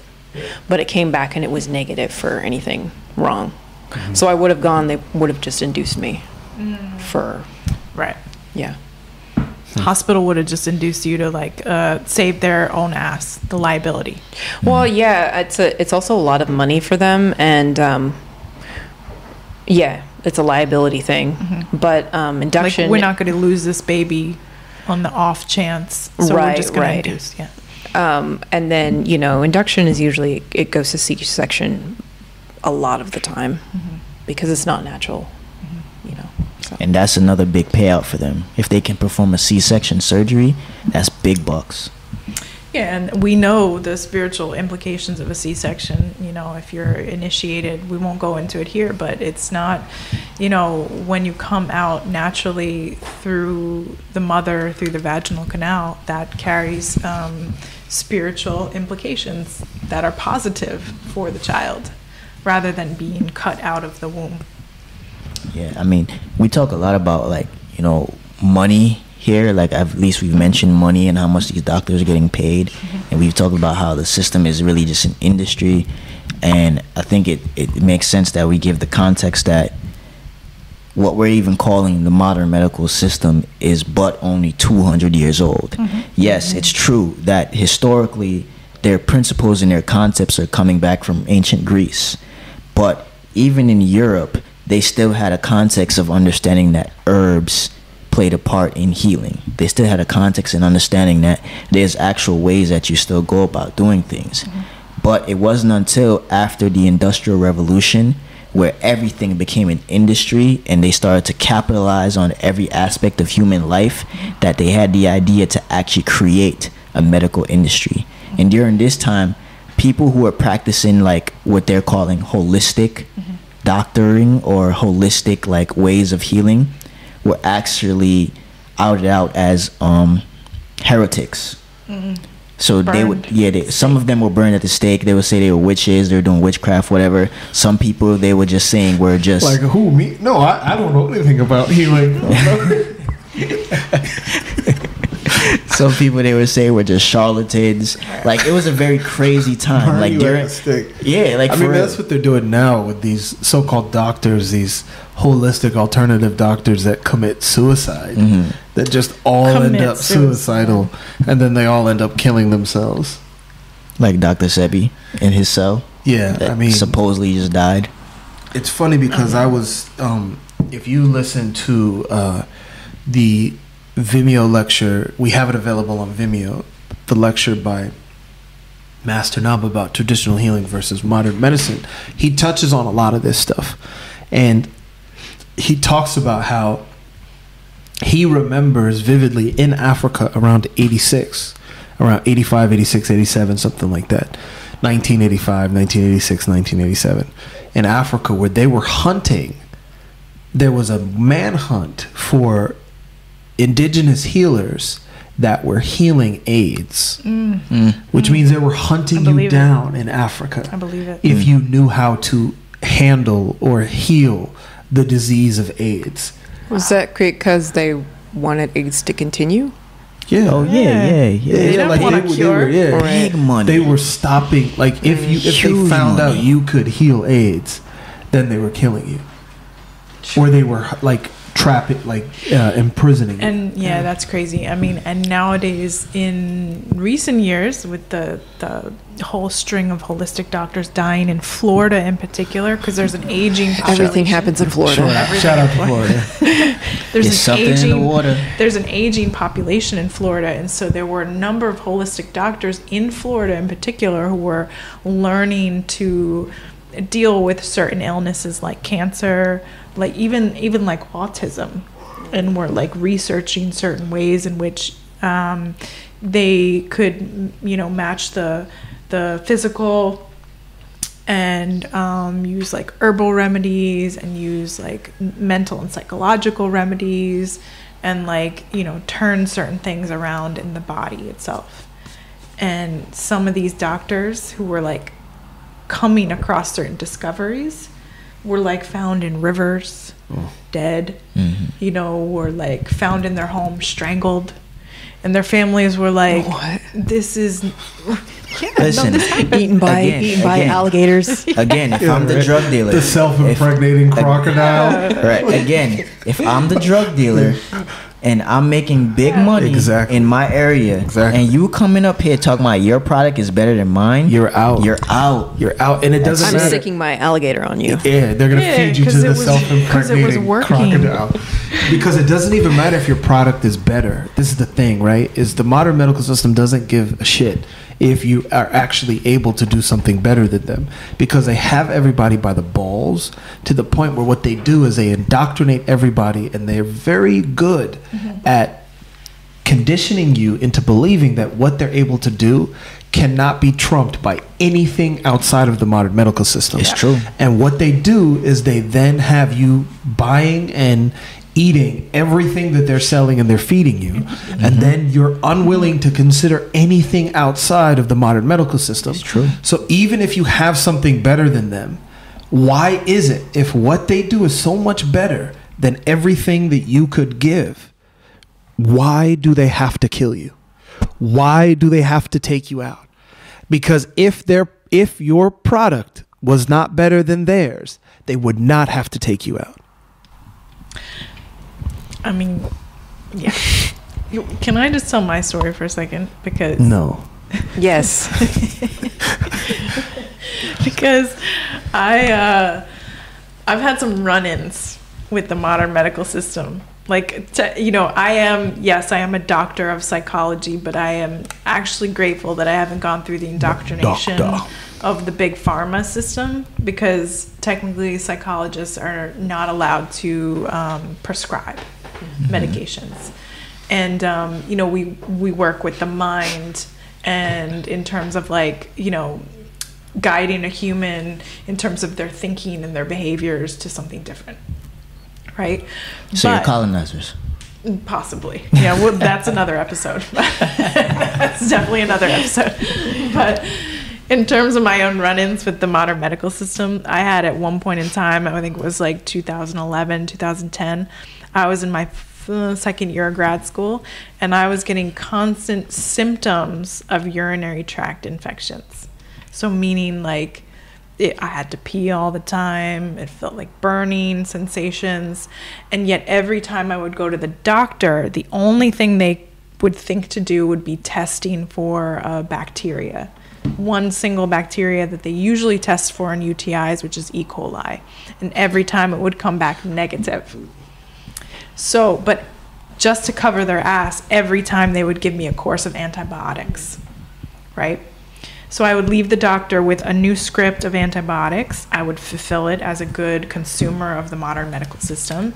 And I would take the antibiotics month after month after month. I'm literally talking about months of going to doctors to figure this thing out. And each time the problem would not be resolved, it would get worse. Every month it was getting worse and worse and worse. Until finally they wanted to send me to a urologist, right? Because now they have doctors for every single part of the body. You can go to a doctor for the brain, cardiologist for the heart. You can go to someone for your intestines. But that's kind of crazy because they all work together. Exactly. But now everyone's trained in their individual little speck of the body, and they don't even work together. So when I went to this urologist and I told him, yeah, I have these urinary symptoms, but I have all these other symptoms, like I'm getting headaches, I'm getting fatigue, I'm getting little eye floaters. And he was like, well, I don't deal with any of that. I mean, sorry, you're gonna have to go to this doctor to deal with those issues, but I can help you with your urinary symptoms, and I'm gonna give you this drug, high-powered drug for geriatric patients. I was 28 years old, by the way. I'm going to give you this high-powered drug for geriatric patients, which will stop the urinary muscle, and it will make you just not feel like you have to go to the bathroom. Wow. Literally just I will just give you this pill to cover the symptom that you're having, but you're going to have to be on this for a long time. And I thought about this for a second, because I was in a lot of pain at this point in time. I was, this was not a comfortable situation for me. And I almost took this thing, because I was like, if this just gives me a relief from the pain, maybe I should do it. But something in me was like, nah, there has to be something else to this. This isn't just I'm not just going to be on this medication for life. And at that point, I had to do my own exploration through a number of internet holes, basically, to figure out that there's other ways to heal yourself, through changing your diet, through changing even the way that you think, through herbs. I started taking herbs at that point. And I had to literally travel through these like dark corners of the internet of people trying to heal themselves to find some sort of natural remedies. On the dark web? Yeah, there's a whole dark web of people who are very sick out there. The dark web of, you got cancer, bro? How'd you do it? I drank bleach. Yeah, I mean, that literally began my journey of figuring out that the modern medical system has us all by the balls, and that we need to do something different. So before we move on a little bit, if there's anybody in the chat that has an experience with the modern medical system, just showed their incompetence, then please, share that in the chat. I have another one. Go for it. It's like torture porn. It's like you will not outperform my situation, Tiasta. Here comes Tesiptah. I mean, well, you're asking for examples, so. But yeah, when you get pregnant in the system, right? Like, you go get scanned. There's like a 20-week scan, and then they continue on from there. And at the first scan, I was excited. I was like, oh, I get to find out the gender of my baby, and you get to see them moving and stuff. And they did that, but then they don't like say anything during the whole thing. So you're like, something wrong, but that's like their MO. That's like what they do in case there's something wrong. And then they tell you later. Anyway, they rushed me off to this room, and they're like, we need to take your blood. And they didn't really say what it was for. I was like, okay, but they were like, we have to do it. And then I get a call a few days later from the midwife, and she's like, just so you know, your baby tested positive for Down syndrome. And I was like, what? And I was like scared, and I was like, what is going on? And so how did they she test said that though? It's a blood test. Chromosomes, right? Yeah, and then they also told me that because I was in my 30s and it's a boy, that it's like a higher risk of being Down syndrome. So that like doubles it or something apparently. And so the midwife was like, I'm sure everything's fine, but you do have to go talk to the genetic counselor. That's like for you to give birth here. You have to like consent, basically, be like, okay, like if you want to keep the pregnancy or not. But that's what a genetic counselor is. Yeah, they give you the option to abort at that point. What? Yeah. Yeah. And how many months were you? This was 20 weeks. So. How many months is that? I don't know. Not about to do the math. Anyways. That's at least 3 months. It's at least 3 months. Right? No, wait. It was just under 20 weeks. It was probably like. So like 2.5, 2.5 months. Mm-hmm. Yeah. Wait, 5 months? But they made me go. I had to go. Weeks, she asked me all these questions. She's like, are there people who are disabled in your family? And just, it was like really weird. And was just like, oh, we can do this test where, they put a needle in you to like the sac of the baby, and they pull out fluid. And I said no. And yeah, she was just like, okay, well, you may have a baby with Down syndrome, but if you're okay with that, then that's fine. So they were trying to scare you into doing this thing. Yeah, to do this like test. So and her baby's completely fine. The baby is completely healthy, does not have Down syndrome, and you didn't have any complications. No. What? No, it was totally fine. No complications. You can see Down syndrome on. Like, you can visibly see, like, if Zawaz had Down syndrome, we'd be able to see it. Like, if he doesn't have Down syndrome. I'm just saying, like, anyone, like, if Kenny Bosher had Down syndrome, we would see it on him. It put me on this, like whole... Down syndrome, they, like... Yeah, I had this, like, insane, they walk around with the Down syndrome face. I had this crazy, like, anxiety most of my pregnancy, because of that. But it's, like, it's a fear-based system for sure. And, I don't even remember what I was going to say because you keep. It sounds like they're just bullies, man. Like these guys are. Where they actually were giving you the option, like, do you want to terminate? I think the father wants to add something about Down syndrome.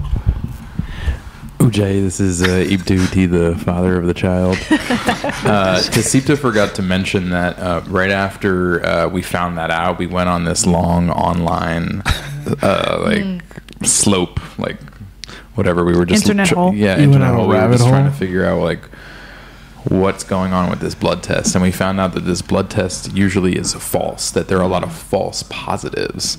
There's this whole thing on that, and all these mothers on YouTube, and they're just trying to scare you, everything's okay, and we realized in most cases that blood test is not a thing. Wow.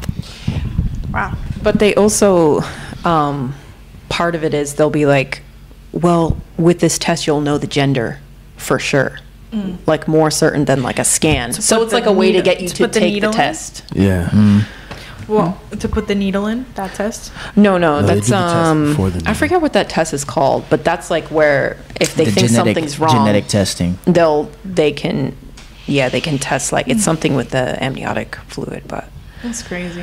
Yeah. I mean, Wow. I had a friend that called me one day and was like, Here it comes. She's my- like, you will not outdo me, Tesiptah. it's not a personal story, but I had a friend that called me one day and was like, they say my baby could have Down syndrome. We are getting the option to abort the baby. What do you think I should do? Yeah. And this was a person who respected my opinion enough to call me in this situation. And I was like, I gave it to him straight, as much as I knew at the time. I was like, I don't think that's a good idea to abort your spirit that's coming. I mean, I don't know if it's gonna have Down syndrome or not. I don't know what tests they've run, but I just don't think that that's a good idea. And he was very scared, because he was like, I don't think I can do that. I don't think I have the emotional capacity to raise a child with Down syndrome. I don't think, it's not in my life plan to do that. And they ended up plans to have a child with Down syndrome. No, they ended up aborting the baby. They did. Whoa, for real? Yeah. Oh, they did, damn. Yeah, I mean, he didn't take my advice, And there's probably nothing was wrong with that baby. Chances are. Possibly, yeah. But it was just based on the tests, whatever tests that had been run. But And, again, yeah. it's all these tests that they run are all standard tests. Yeah. So they're looking for something standard across the board for all people, which again doesn't make sense, because not all people are going to be the same. So it really sounds like the modern medical system is just really out here just being medical gangsters and pimps. that's a lot of Just eugenics the coin. is pushed, but it's just reframed to make it seem Damn, Also, I mean- that's crazy, man. So we have a few people commenting in the chat. So DeMarcus said, I got my tonsils removed when I was a kid and recently found out that you need your tonsils. Yes, you need everything in your body. That's the thing, is that if you didn't need it, it wouldn't be in there. If you Right. don't know what it's there for, doesn't mean that you don't need it. Because there's a lot of different parts of the body that they say, well, you don't need it. It's okay. It's not going to make a difference. So then why is it in there? Because they just don't know, man. They don't know. That's what Tiasta was saying. They can dissect you. They can cut you up, take your organs out, all this stuff. That doesn't mean that they know. They don't know. They don't. So then we also have Zebekia, who said that my dad had a stroke and had 6 or more doctors working only one part of the body. They kept prescribing meds that were conflicting badly with the meds prescribed from other doctors. See, obviously they never took the Hippocratic Oath, because... No, they did. They're hypocrites. That's why it's a Hippocratic Oh, is it the Hippocratic Oath supposed to be I will declare when I know not, or something like that? So obviously those doctors were all full of it, because none of them were willing to admit that they know not. And probably, this is the thing, is doctors get kickbacks for aligning themselves with certain pharmaceutical companies. So depending upon how many pills that they subscribe, they will get a kickback of money or support, if you call it, from pharmaceutical companies for how many people they prescribe the medicine to, right?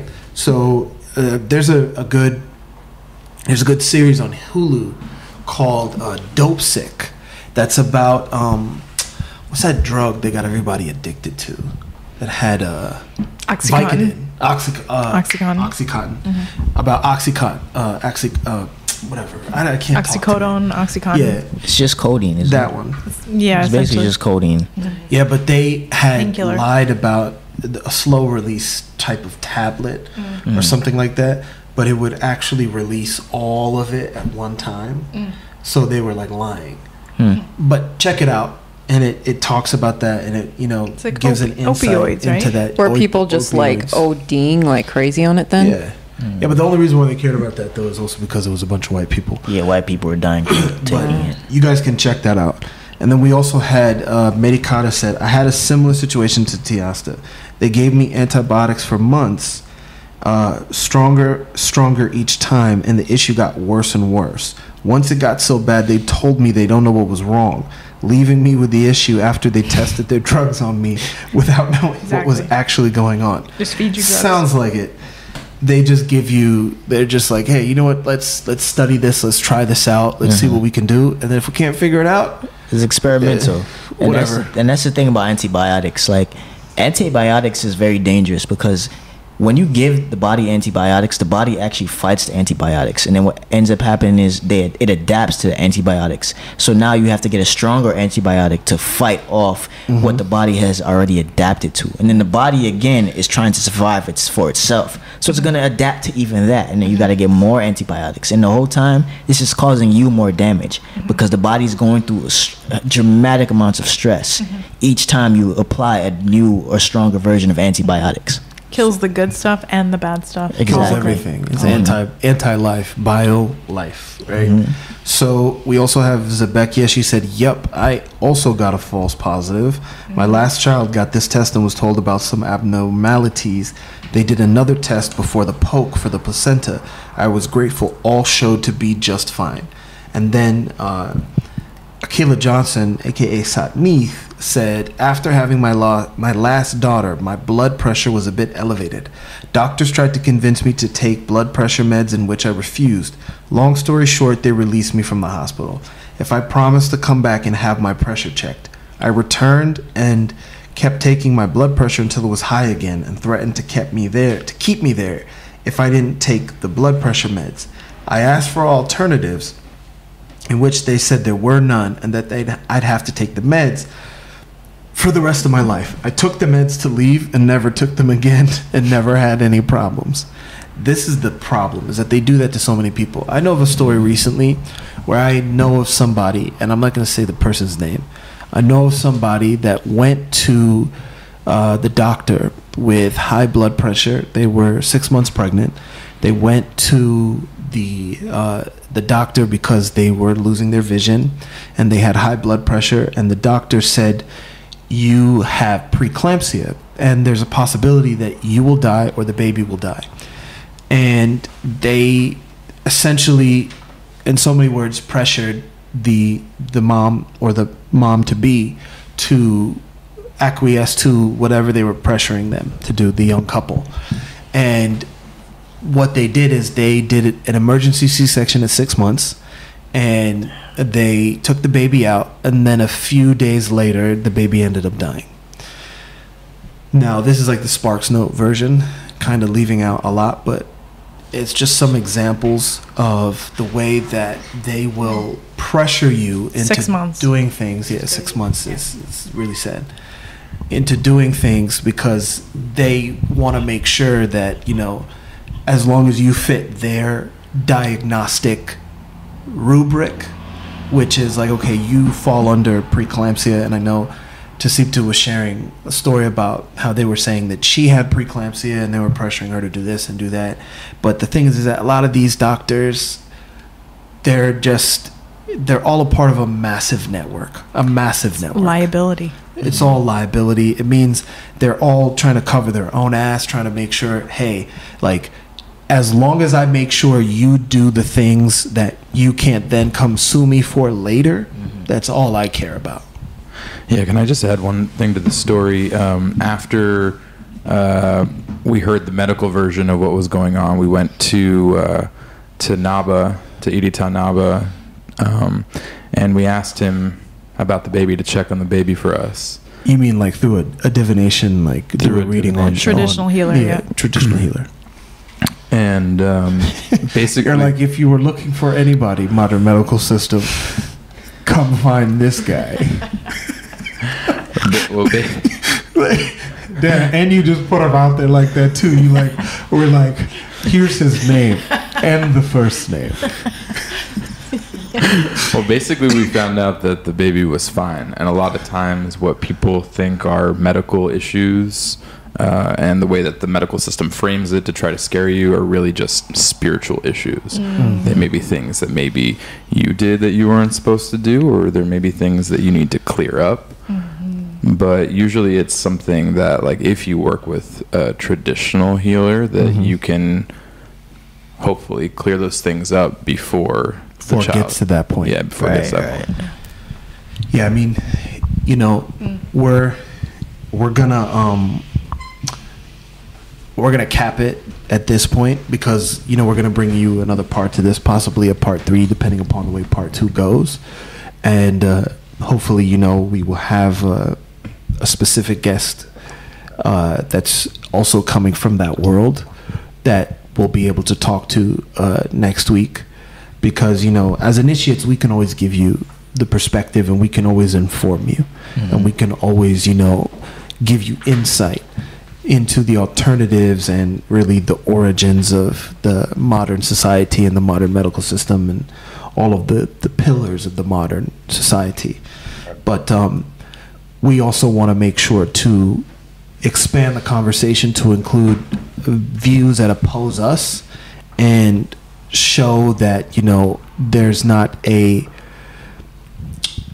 what's the word when you have, there's not a monopoly on what the modern medical system likes to call healing. There's not a monopoly on the mind.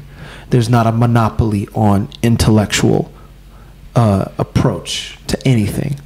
So if you even know people that you feel would be good to come on the show, and you want to make suggestions for people that you think would be good to come on Gate of Gates podcast and to discuss whatever it is, any domain, anything, and you would like them to come on the Gate of Gates podcast and talk to us and have conversations, then please make sure to reach out to us.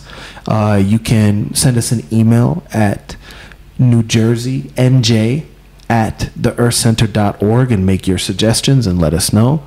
You can come visit us. We're in Fort Lee. I don't know if you really want to come make a personal visit to come, you know, to come suggest, but if you do, you're more than welcome. Come visit the temple. We have locations all throughout the United States. We have a location in Houston. We have a location in Baltimore. We have a location in Chicago. Obviously, we have a location here in New Jersey because we're in the New Jersey location. And we also have a temple in Salt Point, New York. We have 2 temples in Canada. We have one in Montreal. We have one in Toronto. We have 2 in the UK. We have one in London. We have one in Coventry. And we also obviously have temples. Our headquarters in Merita is in Ouagadougou, Burkina Faso. And we have many temples that we are aligned with all throughout the continent of Merita. So there are a lot of different resources. And we wanted to touch on this topic because we want you to know that there are alternatives. There are many alternatives. And just because they can bully you, just because they can, you know, pressure you, just because they can condition you, just because they can make you think that there are no other alternatives, it doesn't mean that there aren't. And we want to do that. And we want to continue, we don't want to do that. We want to continue to remind you that there are alternatives. There are many alternatives to the modern medical system. You can check us out at anhlife.org. Right here. Check it out on Costa Natural Healing, anhlife.org. And we have a lot of events coming to you in different parts of the U.S. This month and next month. So we have an event in Colorado, which is going to be next weekend. Please check it out. go to dogonwisdom.com, where you can learn about all of the events that we have going on right now. You can go to, we have events that are coming to Austin in Texas, and then we have events that are going to be here in New York. We have many events that are happening in New Jersey all the time. You can check out all of those events at Heqwabti-nj.org, where you can find out about all the events that are happening in the tri-state area for the New Jersey Temple and everything that we're doing. We have a talk on July 15th at Weeksville. I'll be giving that talk. We'll be talking about the origins of the ways that we identify ourselves when it comes to colors, the history of why somebody would call themselves a black man, why somebody would call themselves a white woman. All of those things I'll be going into on that talk.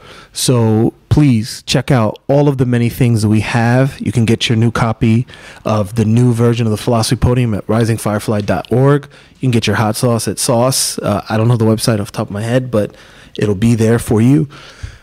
All of these wonderful offerings that we have, please check them out. And we'll be back with you guys next week with another episode of the Gated Gates podcast. And that way we will continue this talk about the modern medical system, and we'll keep going at it.